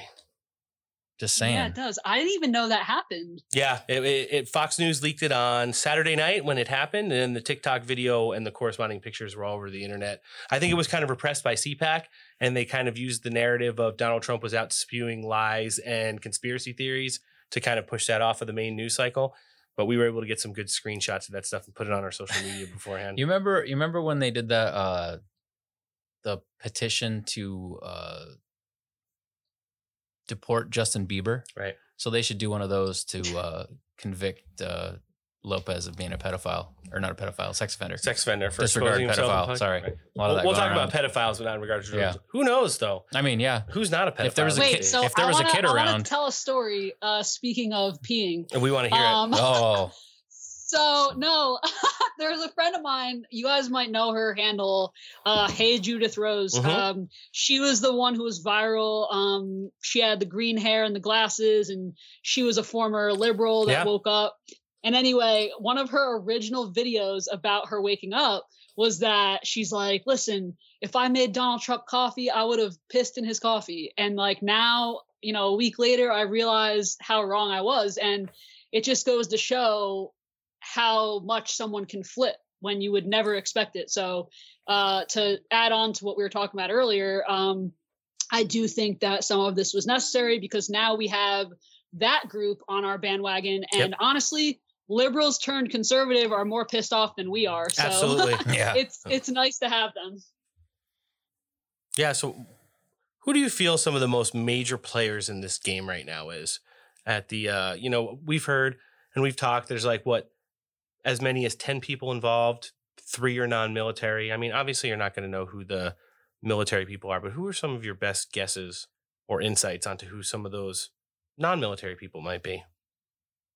Well, Dan Scavino easily, Has you know to that. Who else? I mean, there was some back and forth speculation that E Will Have You was who they thought he actually was. Not true. The hell is his name? Starts with an E. You guys know who I'm talking about.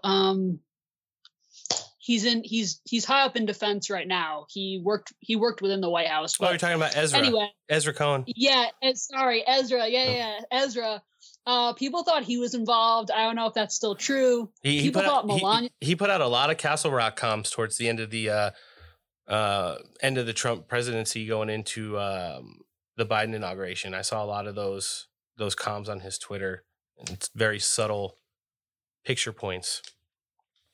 Mm-hmm. Yeah, I mean, there's been so many comms. Like, I don't even remember exactly now what he put out, but another person, Melania, a lot of people think was involved in it because her bloodline comes from like Bolshevik Revolution era. Mm-hmm. And she's fluent in 5 languages. She's really smart. I honestly wouldn't doubt it if she was behind most of Trump's speeches. And I don't really know if you guys remember, but before the election, I'm pretty sure she put out a speech. She was dressed like a general. Yes. And she was, I mean, that was one of the best speeches I ever heard because she really touched on everything. And you could tell that someone who's speaking to that level clearly has some involvement in what's going on. Absolutely. And the decisions that they made. So.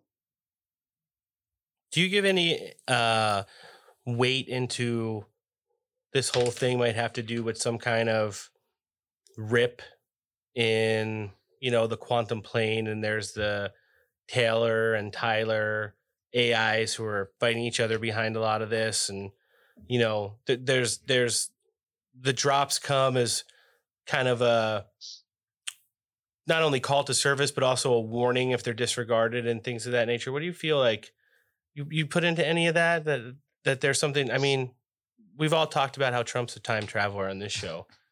And, you know, even though Noah laughs, there's just... No, I laugh because I love it. Yeah, there's just so many coincidences. He always seems like he's 5 steps ahead. So... Well, I definitely believe in Project Looking Glass. Okay. I'm sure you guys know about that. But back in 2012, Trump was talking about missing children on Twitter. And at this point, Trump was talking suspended. Trump was talking about killing pedophiles in the street on Twitter too in 2012. Solid. Yeah. Yeah. So, I mean, looking back, it's like, I know Gab has some archives of his tweets, which I'm meaning to go through because I know we can't really look at them now. Right. But just seeing what he was all about before he even ran, it just kind of shows like, okay, why is this guy saying this? I mean, he's to the unknowing eye, he had nothing to do with politics and he was just a rich businessman. So what was in it for him to say that kind of stuff? And part of me thinks it was him leaving breadcrumbs for people to find later to connect the dots. So I like it. Well, there's a good video. I don't know who put it out about all the different times Trump was on Oprah and different sitcom shows and radios where they ask if he would run for president. And he talked about how he would never run for president. And they go, well, do you think you'd make a good president? He goes, I would think I would make a good president, but I would want someone else to do it for the people because I would turn into the bad guy. And that's what happened. Look at that proof that proves fast right there. That's a good point. Yeah, there's just too many. And like we always say, there are no coincidences. So how do these things always keep coming up? Like you lose the shock value of expecting them anymore when they just kind of happen. You're like, oh, there it is. Wasn't the one I might have been expecting, but it happened. There you go. So where do you see us going moving forward at this point? I'm going to talk like dual angles right now. One side is the plan and all the anons that are motivated worldwide right now, you know, fighting. There's a lot of people, and it's amazing. Just through our podcast, we've made contact with so many different people around the world, and I'm sure you've probably had thousands more where in regards to our show, I'll have people randomly message me and they're like, hey, you guys having a new show this week? And I'll message them back, yeah, and they'll be like, cool, because as soon as I'm done with my homework, you know, my mom said I could listen to the podcast. And I'm like, where? Really? Yeah, and I'm like, where are you? And they'll be like, well, I'm in Germany or, you know, I'm in Spain and Portugal. We got people that listen to the Canary Islands and Australia, South Africa. And it's so funny, like kids, women, men of all shapes, sizes, and colors will send photos to our Instagram DMs and they'll have on MAGA gear, Trump hats. They'll take pictures standing in front of a TV when it paused of a Trump speech. And it just seems like the whole world is literally coming together behind the scenes to kind of make sure that this movement, number one, wasn't done for a moot point, and number two, continues like the best is yet to come. Well, what happens to our country directly affects the rest of the world. Yeah, and everyone's learning real quick that what's going on now, they got lied through the teeth. Oof. And whatever Basements wants to do or his handlers want him to sign, he's going to do it. And when you look at the cast of ghouls that is running this thing, all the way from Mayorkas at DHS, Merrick Garland, AG, you got Susan Rice and John Kerry, some of the worst globalists in the history of the world coming out of the woodwork. How would you think moving forward, plan and then stateside in regards to upcoming elections, America First agenda, and things of that nature? So when you think about cause and effect, it's like a pendulum. Like, you know, you've seen things swing super far left and now it's coming back super far right. Mm-hmm. And one of the comments that was made about CPAC was that, you know, the Republican Party is now the party of Trump and Ron DeSantis. It's not Mitch McConnell. So that in and of itself says a lot because you saw a ton of young people out for that. And I know this is kind of off topic, but it's goes along the same tune. Go ahead. You guys have seen how they're trying to cancel Dr. Seuss. Yep. I mean, they're pushing things to such an extreme that everyone's seeing, you know, how far cancel culture is going. And I think those things are what pushing people to get involved. So on a global scale, I think that as far as the plan, in every country you're seeing across the board, even the president of Goya said that Trump is the legitimate president.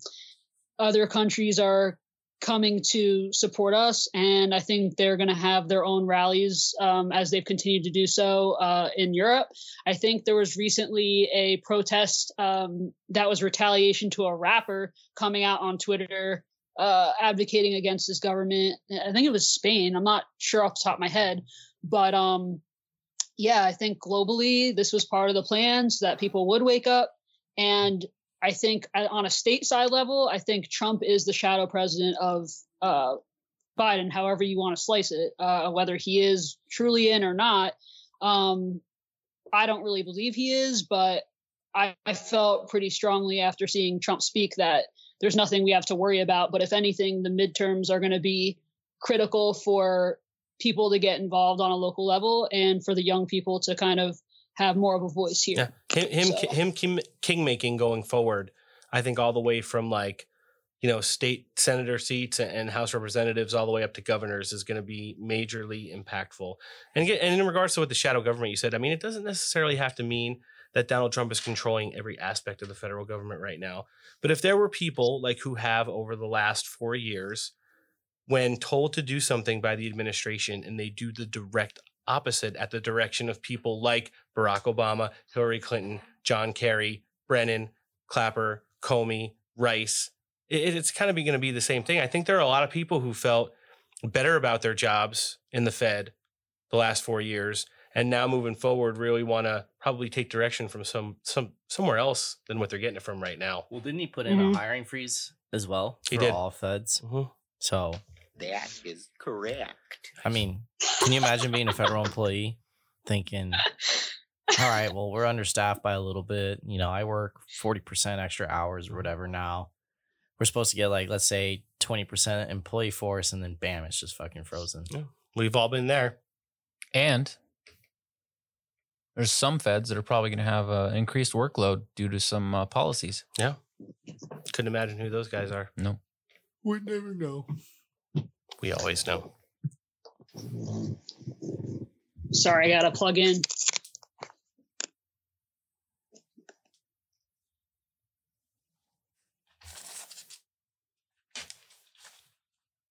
So where were we?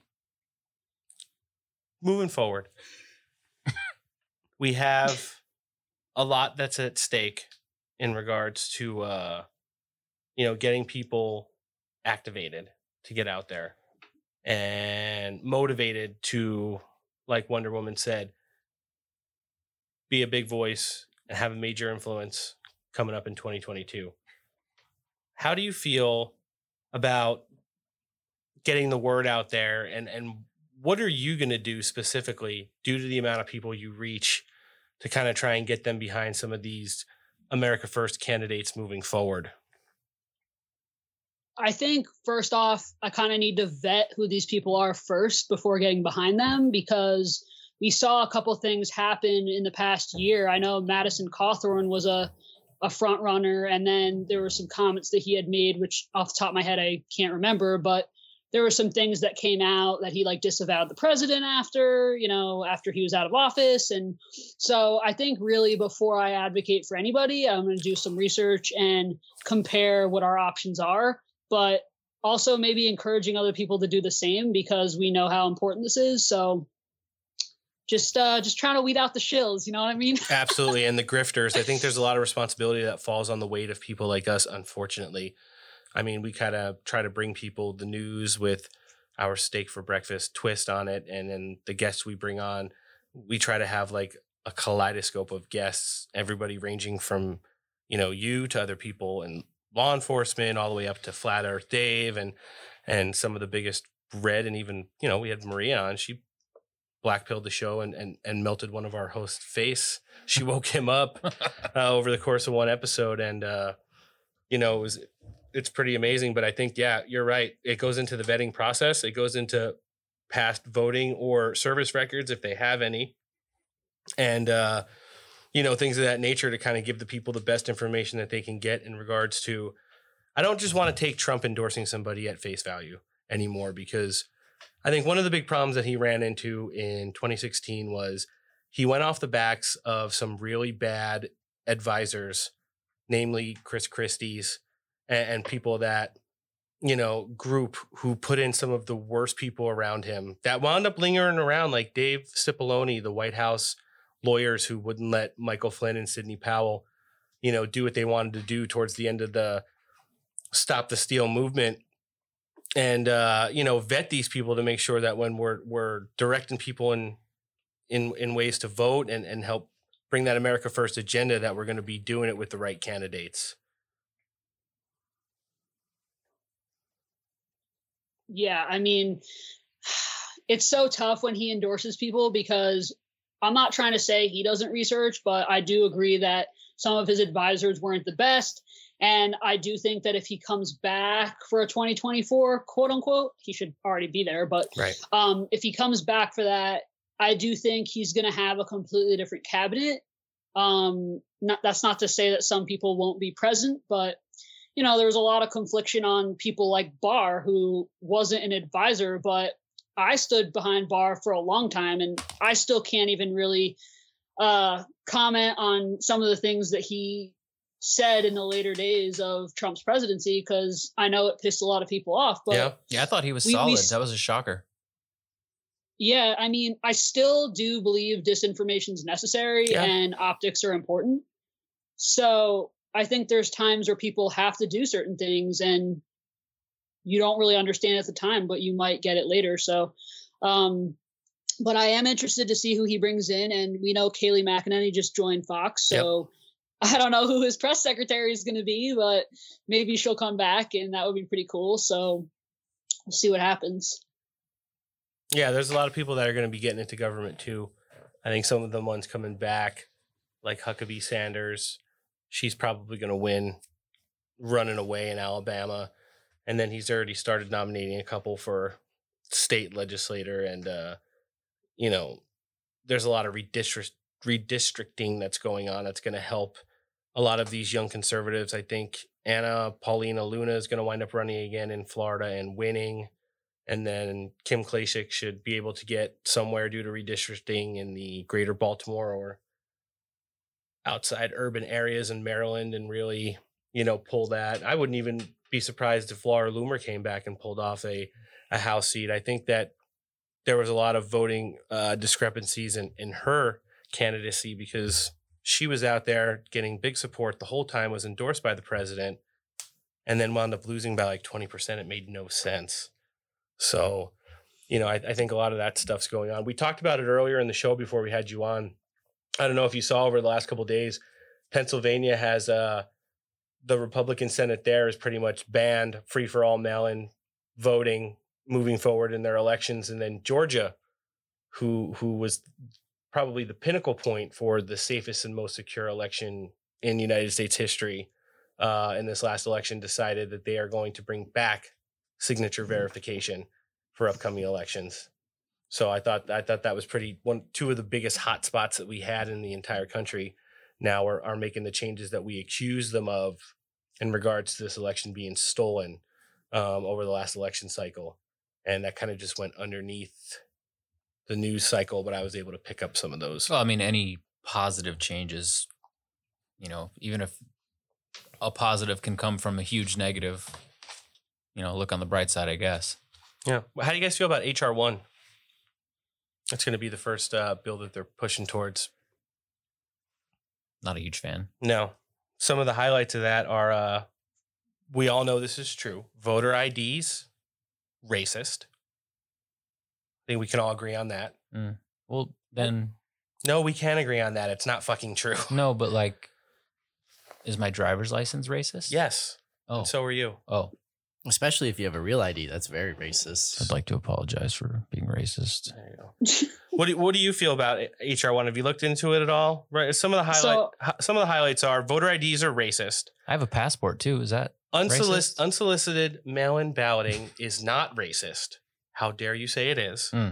And there will be punishment at state levels for places that enforce voter ID, signature verification, punishment, all the way up to possibly losing Senate seats. It's like when you cheat in the NFL and they catch you and then they take draft picks away from you next year. But this is with voting, and instead of playing football games, we're talking about literally the Republic. Wah, wah. Yep. Well, how do you feel about HR1 and the stuff they're trying to push? I think it's an excuse for them to not limit the people who are illegally voting from illegally voting. They always have some kind of excuse to come up with the policies that they do. And I see no reason why we can't have any kind of identification. I mean, it just makes no sense. Have you seen that rabbit hole that Steven Crowder has fell down lately in regards to the election integrities in both Nevada and Michigan? So I actually have not listened, but I've heard that he is causing waves. So I'm glad that somebody like him is. Yeah, actually, one of the people that they found on the Nevada voter rolls, she was a Hillary Clinton staffer in 2016. It was alleged that she was running a huge election fraud campaign. She left the country, was said to have been in Britain, disappeared from there, and last time she was heard of, which was mid-2017, she was somewhere in the Philippines.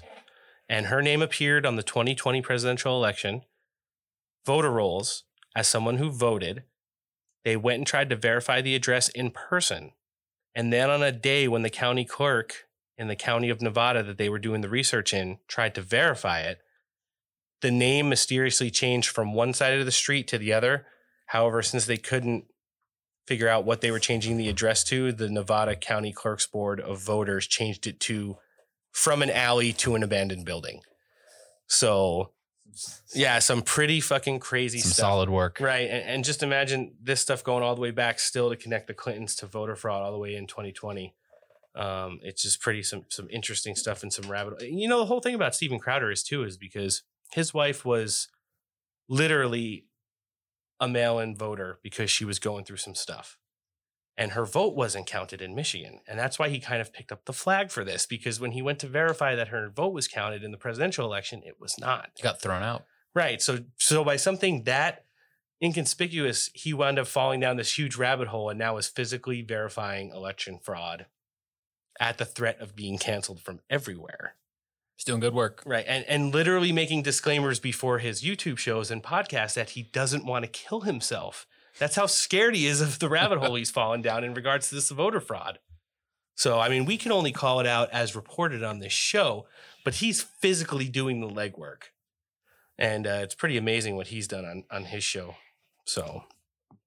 No, that is pretty cool. And honestly, the work is legit if they have to say that they don't want to kill themselves, because I don't know if you guys remember when Wayfair happened, the whole Wayfair scandal, but Tommy G had to repeatedly say, I'm not suicidal. Like, if I'm dead, they got me.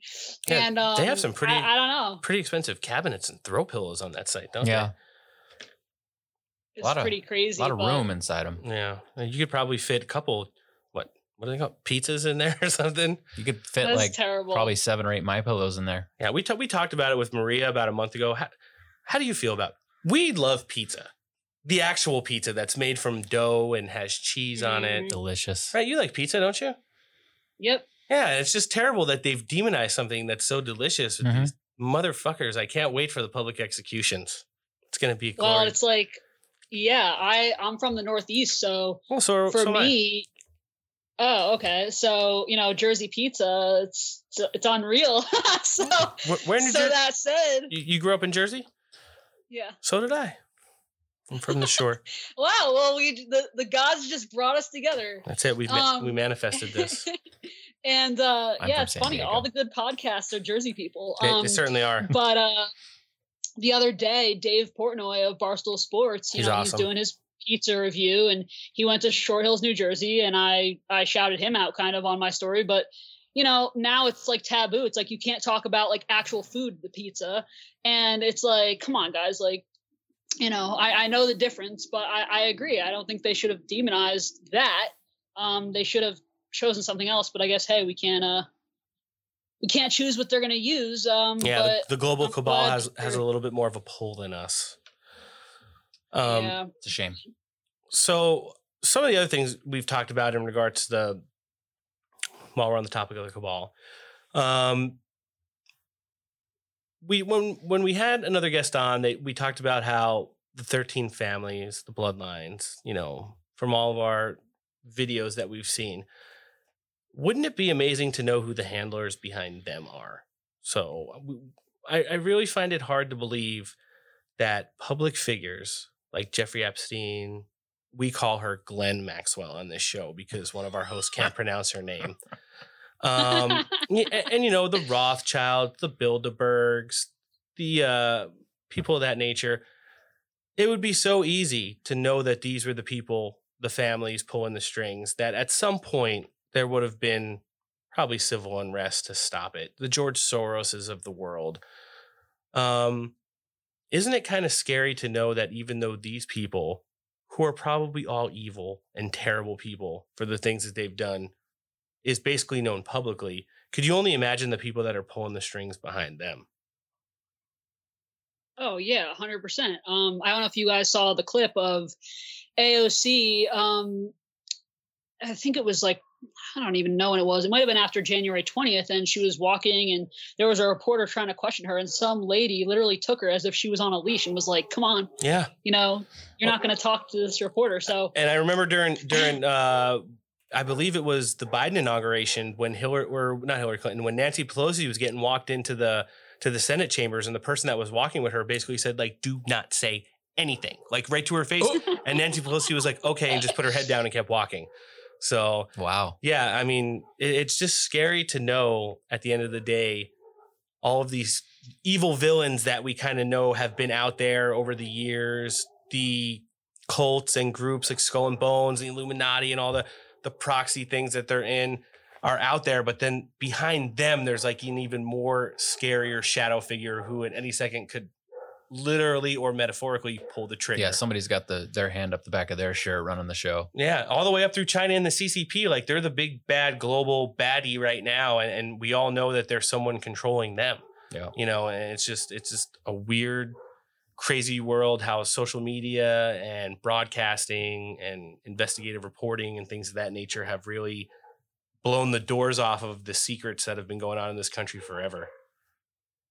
Yeah, well, I think this is just a theory of mine, but I was having this conversation because I was speaking at an event on Saturday, and I think that the white hats are behind a lot of the censorship, actually, which sounds ironic, but I think that Trump's gone from Twitter for a reason. I think that everybody was kicked off Twitter predominantly that was big in the conservative and patriot movement for a reason, because when you think about it, if all of this stuff was going on, that they'd be blowing up Trump's replies, they'd be asking questions, and he can't help himself. So I think they were like, yeah, he's got to go because the integrity of the information that needed to be kept secret would be. And honestly, a lot of us are such good diggers. Like, they knew that like something would get out. So sometimes I think when certain people, when they get too far into a dig and they're exposing stuff that not everybody knows about, that's what, that's the trigger for when they get suspended, because it's just too far, which I don't agree that it's too far, but somebody out there thinks that not everybody should have access to that information yet. So there was a raid at a prison in Haiti recently, and a bunch of people were posting about that. And right after the Haiti raid, which is linked to HRC and the Clinton Foundation, tons of accounts. The entire frog community got suspended from Twitter. They sure did. So Pepe Lives Matter was gone in a heartbeat. No more green Connex boxes. Yeah, it was pretty sad.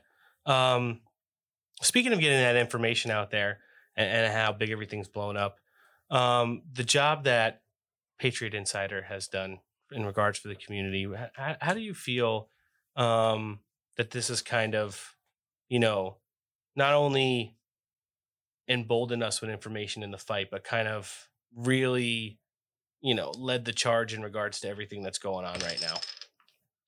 Well, to give the scope of my perspective on it, I don't know if you guys know this, but HBO is coming out with a documentary on Patriot Insider. South Park is doing a special on Patriot Insider.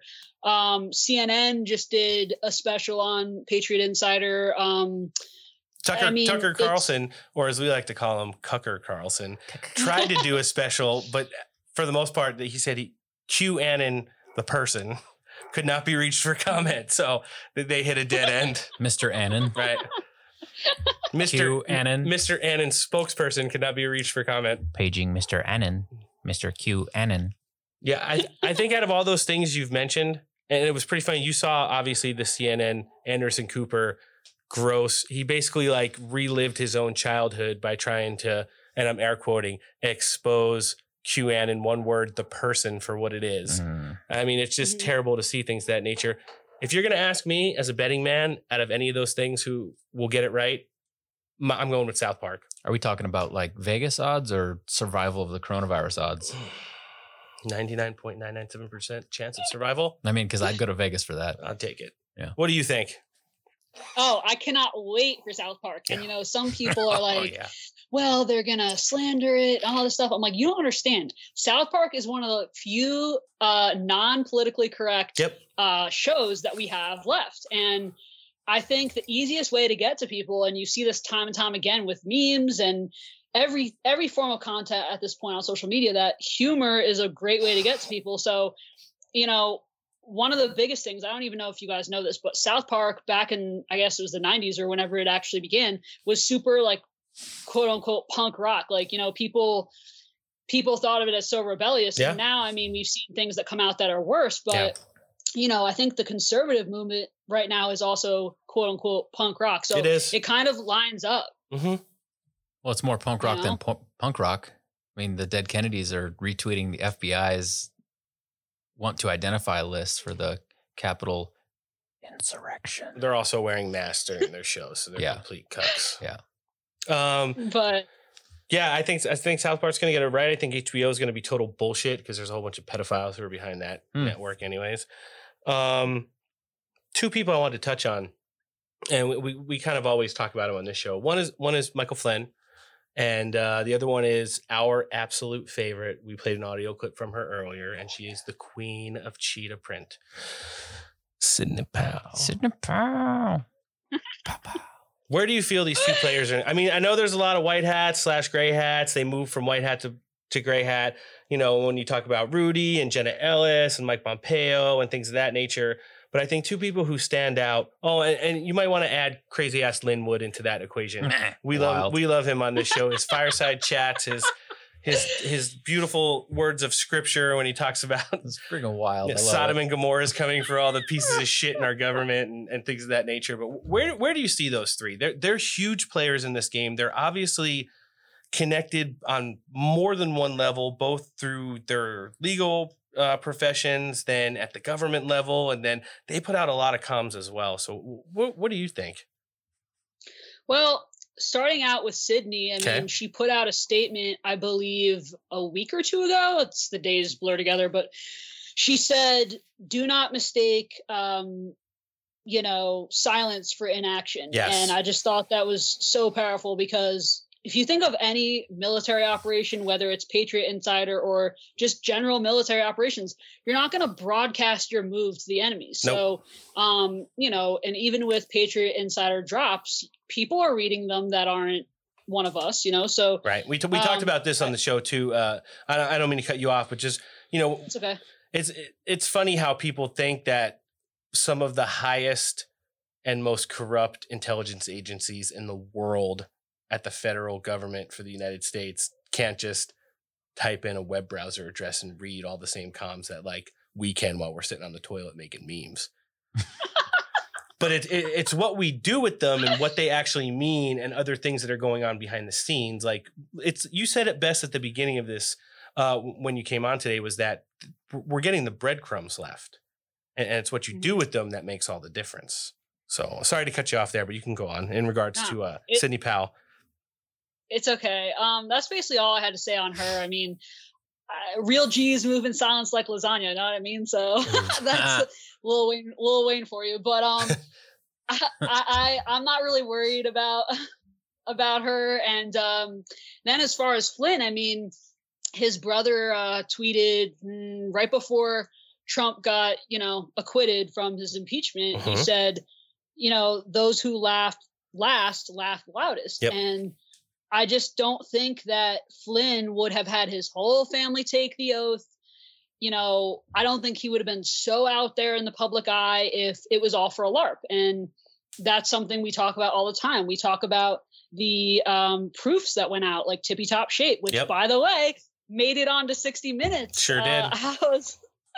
So that was pretty cool. And, like McCain's death prediction and things like that. I just don't think Flynn would be so out there about his beliefs and advocating for people to, join the movement and be strong in their convictions if he didn't know something that we didn't. And that's all I have to say on him. It was so weird watching. Did you watch Michael Flynn and Alex Jones actually sit down for that interview?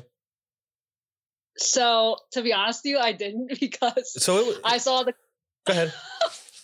I saw the clip where Alex Jones approached Flynn and he just totally brushed him off on January 6th, right? Yeah, so I was kind of like, I don't really know what I'm going to gain from watching this interview, but what can you tell me about? I mean, it was just like, it was so weird to have seen that initial interaction. And then when they sat down, they were very much on the same page. They actually had a lot of respect for each other. Michael Flynn actually knew about some of the things that Alex Jones had done in the past and exposed and thanked him for that. And then they were broing it up, like hugging, fist bumping, and, Alex Jones is like messing up his hair at the end of the interview when they're getting ready to walk out of that room at the hotel, at the Trump Hotel in DC. I just thought it was so random that over the course of like 10 days, how things would change. Maybe they were supposed to meet, but that wasn't the right time, or, maybe someone confirmed to Flynn over the course of the time period that elapsed between January 6th and when they sat down. Like, no, I mean, confirming what kind of a hat he was and that he really is doing things behind the scene. I don't take Alex Jones for being as crazy as everybody thinks he is. Like, he does a lot of stuff for shock value. He's kind of like a conservative news Howard Stern. But some of the stuff that he does, though, some of the investigative reporting, he's got a lot of young, hungry people working for him that go out and really bust their asses for him. So they find a lot of stuff out over there on InfoWars and places like the National File. Yeah, I kind of tend to agree on Alex Jones. And I think since you come from Jersey, you could understand this. We grew up with a lot of loud, out there, and maybe obnoxious people. Yeah. So I'm kind of used to those personalities. And, sometimes people like that say things they don't mean. Sometimes people say things without thinking. But I don't necessarily think he's bad. But I just questioned his intentions before because of some of the comments other people made, but again, maybe he's just playing his role. Yeah. And yeah. What about Lin Wood? Lin Wood. Oh man. I'm sorry I'm laughing. I have the All Lies Will Be Exposed t-shirt. I just haven't worn it to the show yet. Yeah, I bought it. I don't Every lie will be exposed. Yep. Yeah. So I'll admit, for a very long time, I did not advocate for him. I did not put his info on my pages, whether it was Twitter, whether it was Instagram, because I just wasn't sure. I just felt like this guy came out of left field, and I didn't know what his agenda was. I didn't know why he was so out there. And I don't know if you guys know James Wood. Yep. Or James Wood, sorry. But he's fucking extremely based on social media.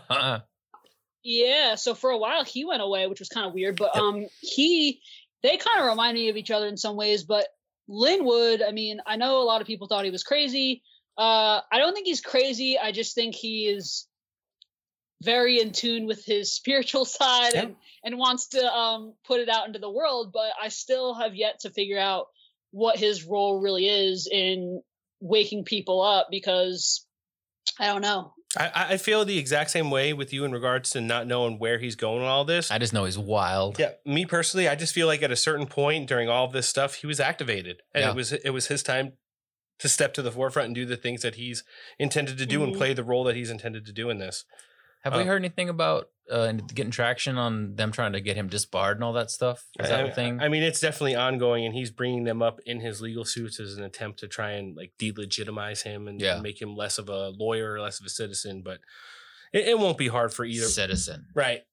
Rudy Giuliani, Sidney Powell, Lynn Wood, Jenna Ellis, they're all going to be able to practice law moving forward. Jordan Sekulow, everybody that was involved with all of this stuff, it's all going to be, it's like we were talking, what were we talking about before that people keep bringing up and they're just bringing it up to have at the forefront so we can distract from everything else. That's what saying disbarring these people is going to do. Yeah, just if you say it enough time, it becomes true, just like every other nonsensical. I remember now, it all ties it together.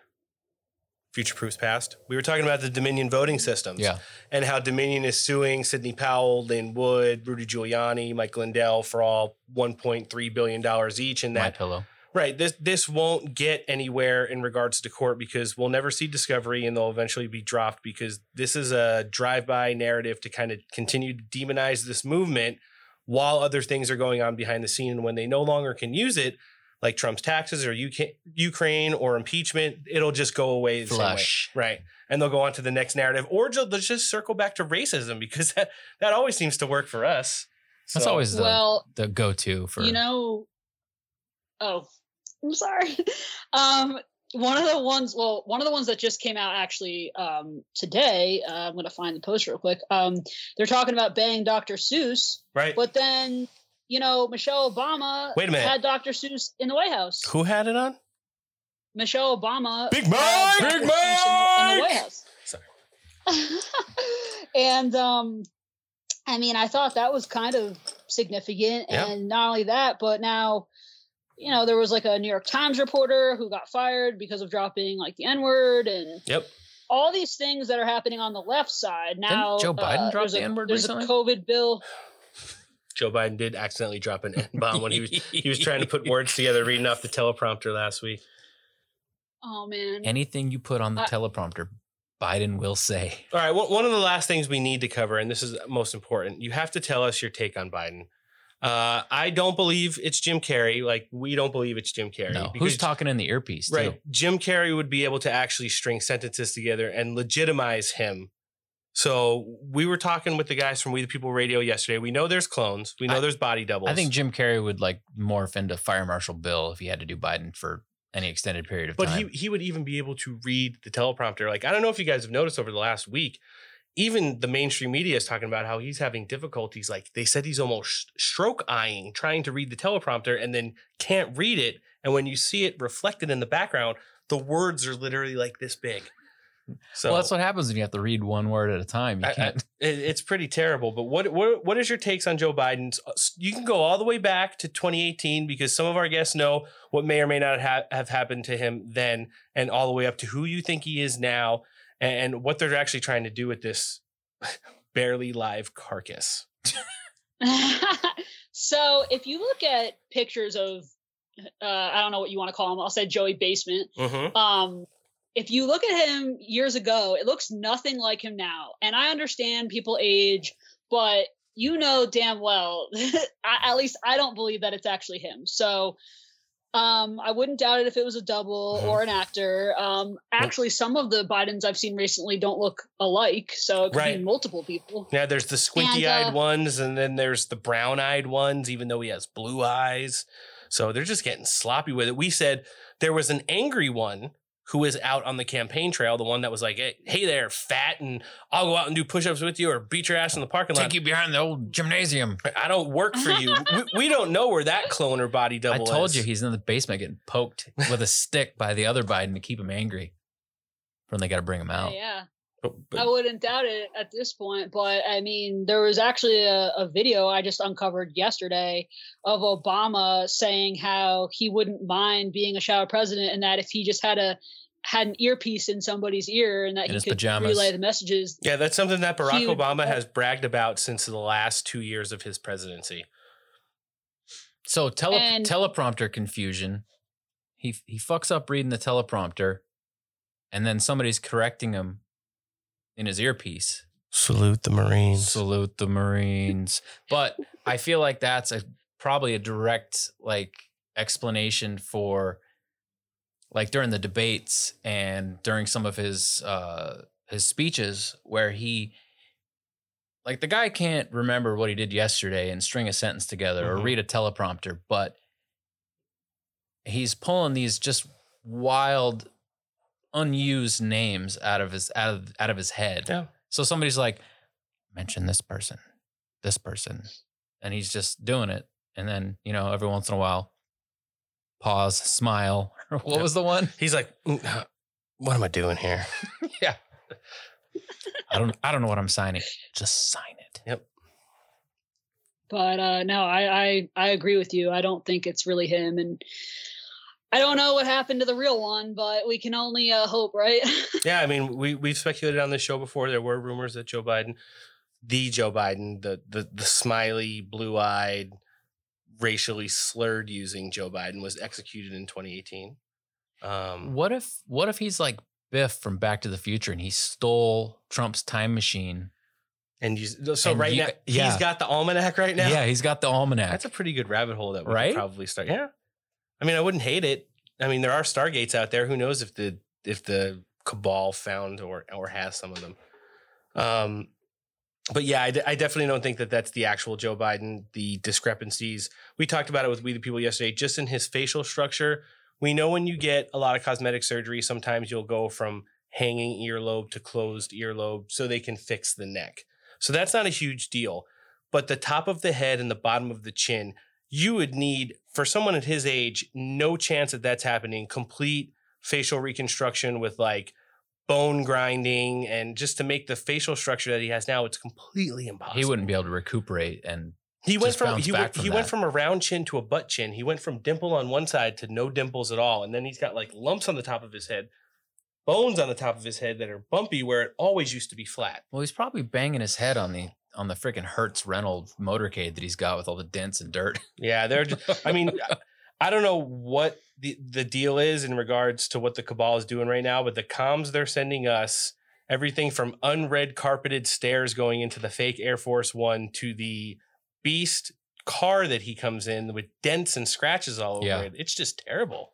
Well, you know it's bad if you have to sit coach in Air Force One. I mean, come on. Like he fell up the uncarpeted stairs 2 days ago, going into the plane, and then 15 minutes later, they rolled in a carpeted set of stairs for the press. Well, they didn't want the press to fall. They might sue. Yeah, that's true. That's bad. That's really bad. Yeah. Moving forward, and who knows when we'll have you back on, but we're definitely going to, because this has been absolutely enjoyable.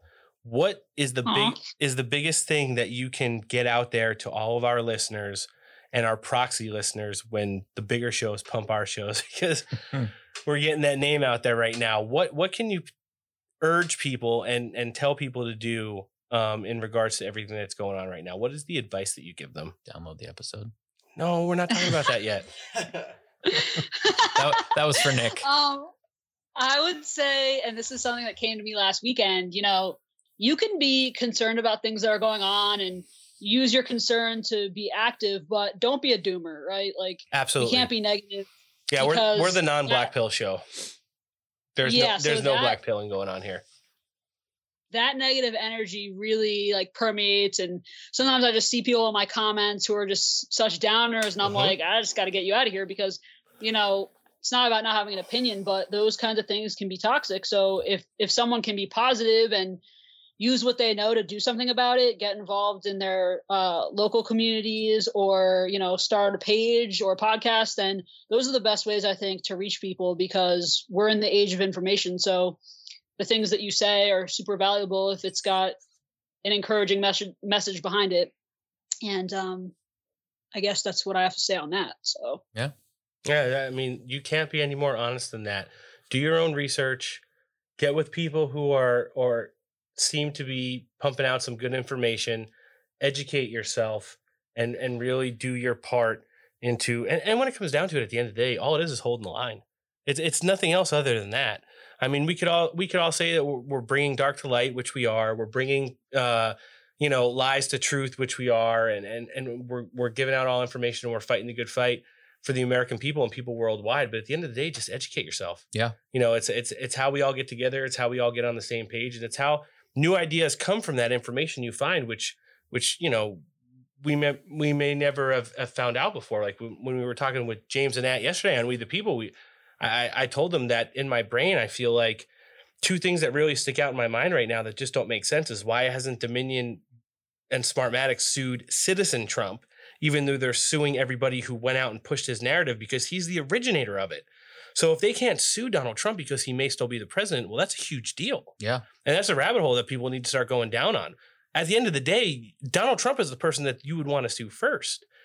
And the other one was the Andrew Cuomo thing, how these seemingly, these sexual allegations are coming out almost like you roll your eyes, because what it's doing, it's taken away from the 15,000 plus people that he killed, and the ventilators, the medical ship, and the Park Hospital that he never used, during the start of COVID when he killed all those people, and that would have been a Donald Trump accomplishment. And just by trying to fuck over Donald Trump, he wound up killing thousands of people. And, those are two things like right now that are just coming in my brain. I keep forgetting to look, but I want to know what the numbers are that actually went on to the USS Mercy and the other. I have it. The field hospital in Central Park was less than 100, and the US Mercy was 60. Yeah. They had 3,000 beds, and then they had 10,000 beds at the other one. Yeah, I actually got emailed about activating for that with my reserve command. Go ahead. Yeah, I heard a theory on that Trump did it intentionally because he knew Cuomo wouldn't use them. So he kind of baited him into his own downfall. Yeah, we all know that there was people that were going to die from coronavirus regardless, because it was a very tough virus to get over if you have comorbidities, if you have pre-existings, if you're at the age of at risks and things of that nature. And it's a crapshoot because, we see people who are younger that are getting decimated by it too. But yeah, I mean, just in my personal instance, I had it. I was asymptomatic. I tested for antibodies months later. I never knew when I had it, but my in-laws, who I see almost daily, one is a terminal leukemia survivor, and the other one received a double lung transplant less than a year ago. Yeah. So if I had it and was asymptomatic, does that mean I didn't give that to them, or it didn't affect them, or my whole family was asymptomatic? We don't know. But at the end of the day, these people died because these assholes threw them in places where it could do nothing but spread, and they were getting no treatment. And I don't just blame Andrew Cuomo. I blame them all across the board. Wolf, Whitmer, Murphy, Gavin Newsom. They're all complicit in this. Yeah. And I hope at the end of the day, they all see the inside of a jail cell for killing all these people's, grandmas and grandpas, and people not being able to see them before they died, and this, that, and the other thing. So they'll Newsom will get winery house arrest. Right. Yeah, I think they will. And I think the Democrats know that something bigger is coming, or else they wouldn't all be throwing him under the bus. Yeah, they're going into full-on crisis mode. And you're talking about two people between Newsom and Cuomo. They were both probably going to be looked at for cabinet positions or high-ranking officials in the current administration. Yeah, they're hosed. And they were both, because of their age and ability to go out and do stuff on TV, they were both 2024 frontrunners, both of them. I mean, they come from two of the biggest states. Well, before China virus, they were both up in the 70s in regards to favorability. And now Gavin Newsom was hovering around 25% last week, and that's in California. So yeah, it's like you said earlier, Wonder Woman, that boomerang is coming around, and I feel like this time it's going to be a bitch. Yeah, I'm with you. But I also want to say, I love how in your intro, you guys have Billy Madison. Oh, thank you. I'm a huge Billy Madison fan. So yeah, you're gonna have to credit that to Nick. He is our CEO and operator. He is not here today. His grandfather passed away yesterday, so he's been going through a lot of stuff the last couple of weeks. However, he did a lot to make sure that we got on with We the People yesterday, and that we were able to put this show out today, because he feels very strongly about not only the podcast but the message we're putting out and what we do. So, and he knew that you were coming on, and he told us to tell you hi. You probably would have loved him because he would have been in a inebriated.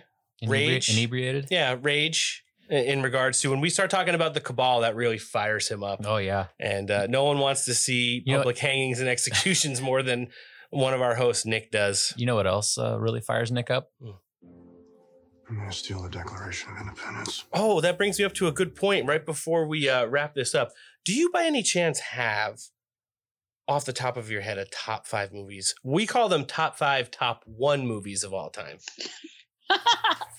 Okay. All right. So, yes, my top 5, I would say Billy Madison, Mr. Deeds, Back to the Future, nice.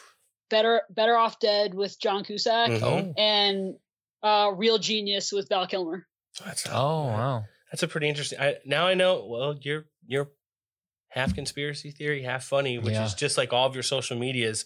So that's pretty awesome. That I can't get put on the spot and deliver like that either. Like I just freaking blank. Like they literally told me like, hey, get your top 5, top 1 movie lists. And I was like, I started to do it, then I forgot about it. And then we started going around the table at the podcast and I'm like, fuck. Yeah, Am I still there? 3, right? Yeah, I had like Don't 3. worry, I finished the best of the rest for him. My dog ate my homework. The only thing that we can continue to confirm, and this might turn out to being quite a huge conspiracy theory at some point, is that out of all the top 5 movies we've named on this show, no Nicolas Cage. Or Nicholas Migrant Detention Facility. Right. Which is the now appropriate way to say his name. So, yeah, that's pretty awesome. Well, I'm glad you appreciate my affinity for good movies. We sure do.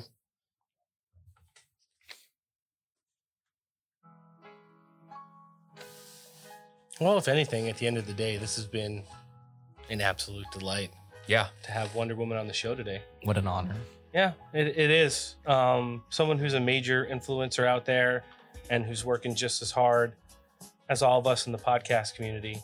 I think it's really good to be able to have such variety on our show. Yeah. And really let people know, there is stuff going on that's just not on the news every day, and to educate yourself. So as always, we're going to thank some of our sponsors, Stay Ready Gear. You can find them on Facebook, Twitter, and Instagram at stayreadygear.com. Man Rubs. Guys, treat your meat right. God. Facebook and Instagram and manrubs.com. All of your barbecuing and smoking needs. You thought I was going somewhere with it, but I didn't. I was waiting for Dakota to give me an, oh, yeah? Oh, yeah. There it is. Mike over at West Coast Survival Arms, Facebook, and via the telephone, 619-870-6992. Everything you need, firearms related. MediocreMedic.com, also on Instagram. You guys will like their Instagram. Probably not, though. I was looking at our Instagram demographics the other day. We're 65% women, only 2 genders, interactions. So apparently people like us. Wait till they see our faces. It'll go right back up to like 90% guys. Are there other options on the demographics? There like sure several ain't. pages that you can click different. You might think so, but Optimus Prime. There's not 121. Well, it's just like that t-shirt that they sell on eBay. It says there are more than one gender, and then you go to select the sizes. It's male, female. Female. Got them. Very awesome. We talked about that with We the People yesterday. And then Mark Joe Friday over at dumpbox.us. The coronavirus veteran flag, the Man Duck Lorian t-shirt that I'm wearing, and a whole bunch of other shit that we all own. Mark's got everything you need in regards to tack gear. So much money. Show creds. Tom Pappert, The National File. Jack Posobiec, One America. Hey, I don't know if you guys saw on our Instagram this week, there were some hearts going on. Yeah. Some high-fiving going on. I'm going to get Jack Posobiec on this show. He's one of the biggest He's coming around. mainstream shit posters out there, and I would like to, if it's 5 minutes, I'll get in my car, come over here, we'll set it up. There you go. Does anyone know him? Hit us up. Yeah. Matt Couch at the DC Patriot, We the People Radio, James, Nick, Ant, and Lex. The girls over at Russian Disinformation, Jasmine and Austin, they're coming back April 5th or 6th for our big World Economic Forum Davos Globalist 2030 Reset episode. The Orange Man podcast, and My Maria. Friends of the Week, Red Pill Babe, who is going to be coming on the show, 1776. She'll be on March 30th. Kalila 3, Axia Queen, Baby Cakes 2.0. Anybody want to giggle? I'll giggle for Nick. You're not giggling. There you go. Lala Beams, who's coming on next Friday from the Lala Beams podcast. Thor's Hammer 2.0. What I mean to say, period in between each word. The Fit Patriot, Kayla Michelle. Ivana _604, who has come in big this week with some memes for our social media, and the Raging Patriotic Babe, who gave me a maybe when I asked her if she'd come on the show. Nice. In April. Yeah, we'll see how it goes. You can follow our program on iTunes, Spotify, Pandora, and Podbean. Download the show, listen, like, follow, and share. It's pretty simple. Yeah. If Nick was here, he would call all of our listeners assholes. Yep. And then put the mic right up to his mouth and say, motherfuckers. And then download the just episode. Download the episodes. Oh, scissor me timbers. There you go. That one's for the guys over at We People Radio. That's their favorite button. Instagram, Steak for Breakfast Podcast, and Steak for Podcast Breakfast. Hit the notification bell. It doesn't kill you. Yeah. Parler, might kill your phone battery. We're on Parler at Steak for Breakfast. We're on Gab at Steak for Breakfast Podcast. And we're on Twitter at DOS23TRES. The only reason that's the case is because it's my 5th account. I need to use VPN now to have it. And I shitpost a lot less on there. I mean, how do you shitpost on all of these accounts? It's just a lot of responsibility. And in addition to being the executive producer of this show, I am also our multimedia manager. Social media handler. There you go. Next week, Lala Beams. Handler. The week after that, Flat Earth Dave. Ooh. Law of One's coming back. Nice. The week of the 23rd. Like I said, the Red Pill Babe, the week of the 30th. And then April 5th or 6th, we're going Russian disinformation for Globalist Agenda program. Wonder Woman, why don't you tell all of our listeners where they can find you anywhere that you'd like to send them? All right, I'm about to give you four handles. So on Instagram, I'm JewelThief1776. Got it. Diana in the 90s without the periods. That's fake account. Okay. On Twitter, Wonder Woman with the Q's. So no O's, Q's, and the underscore in between the two words.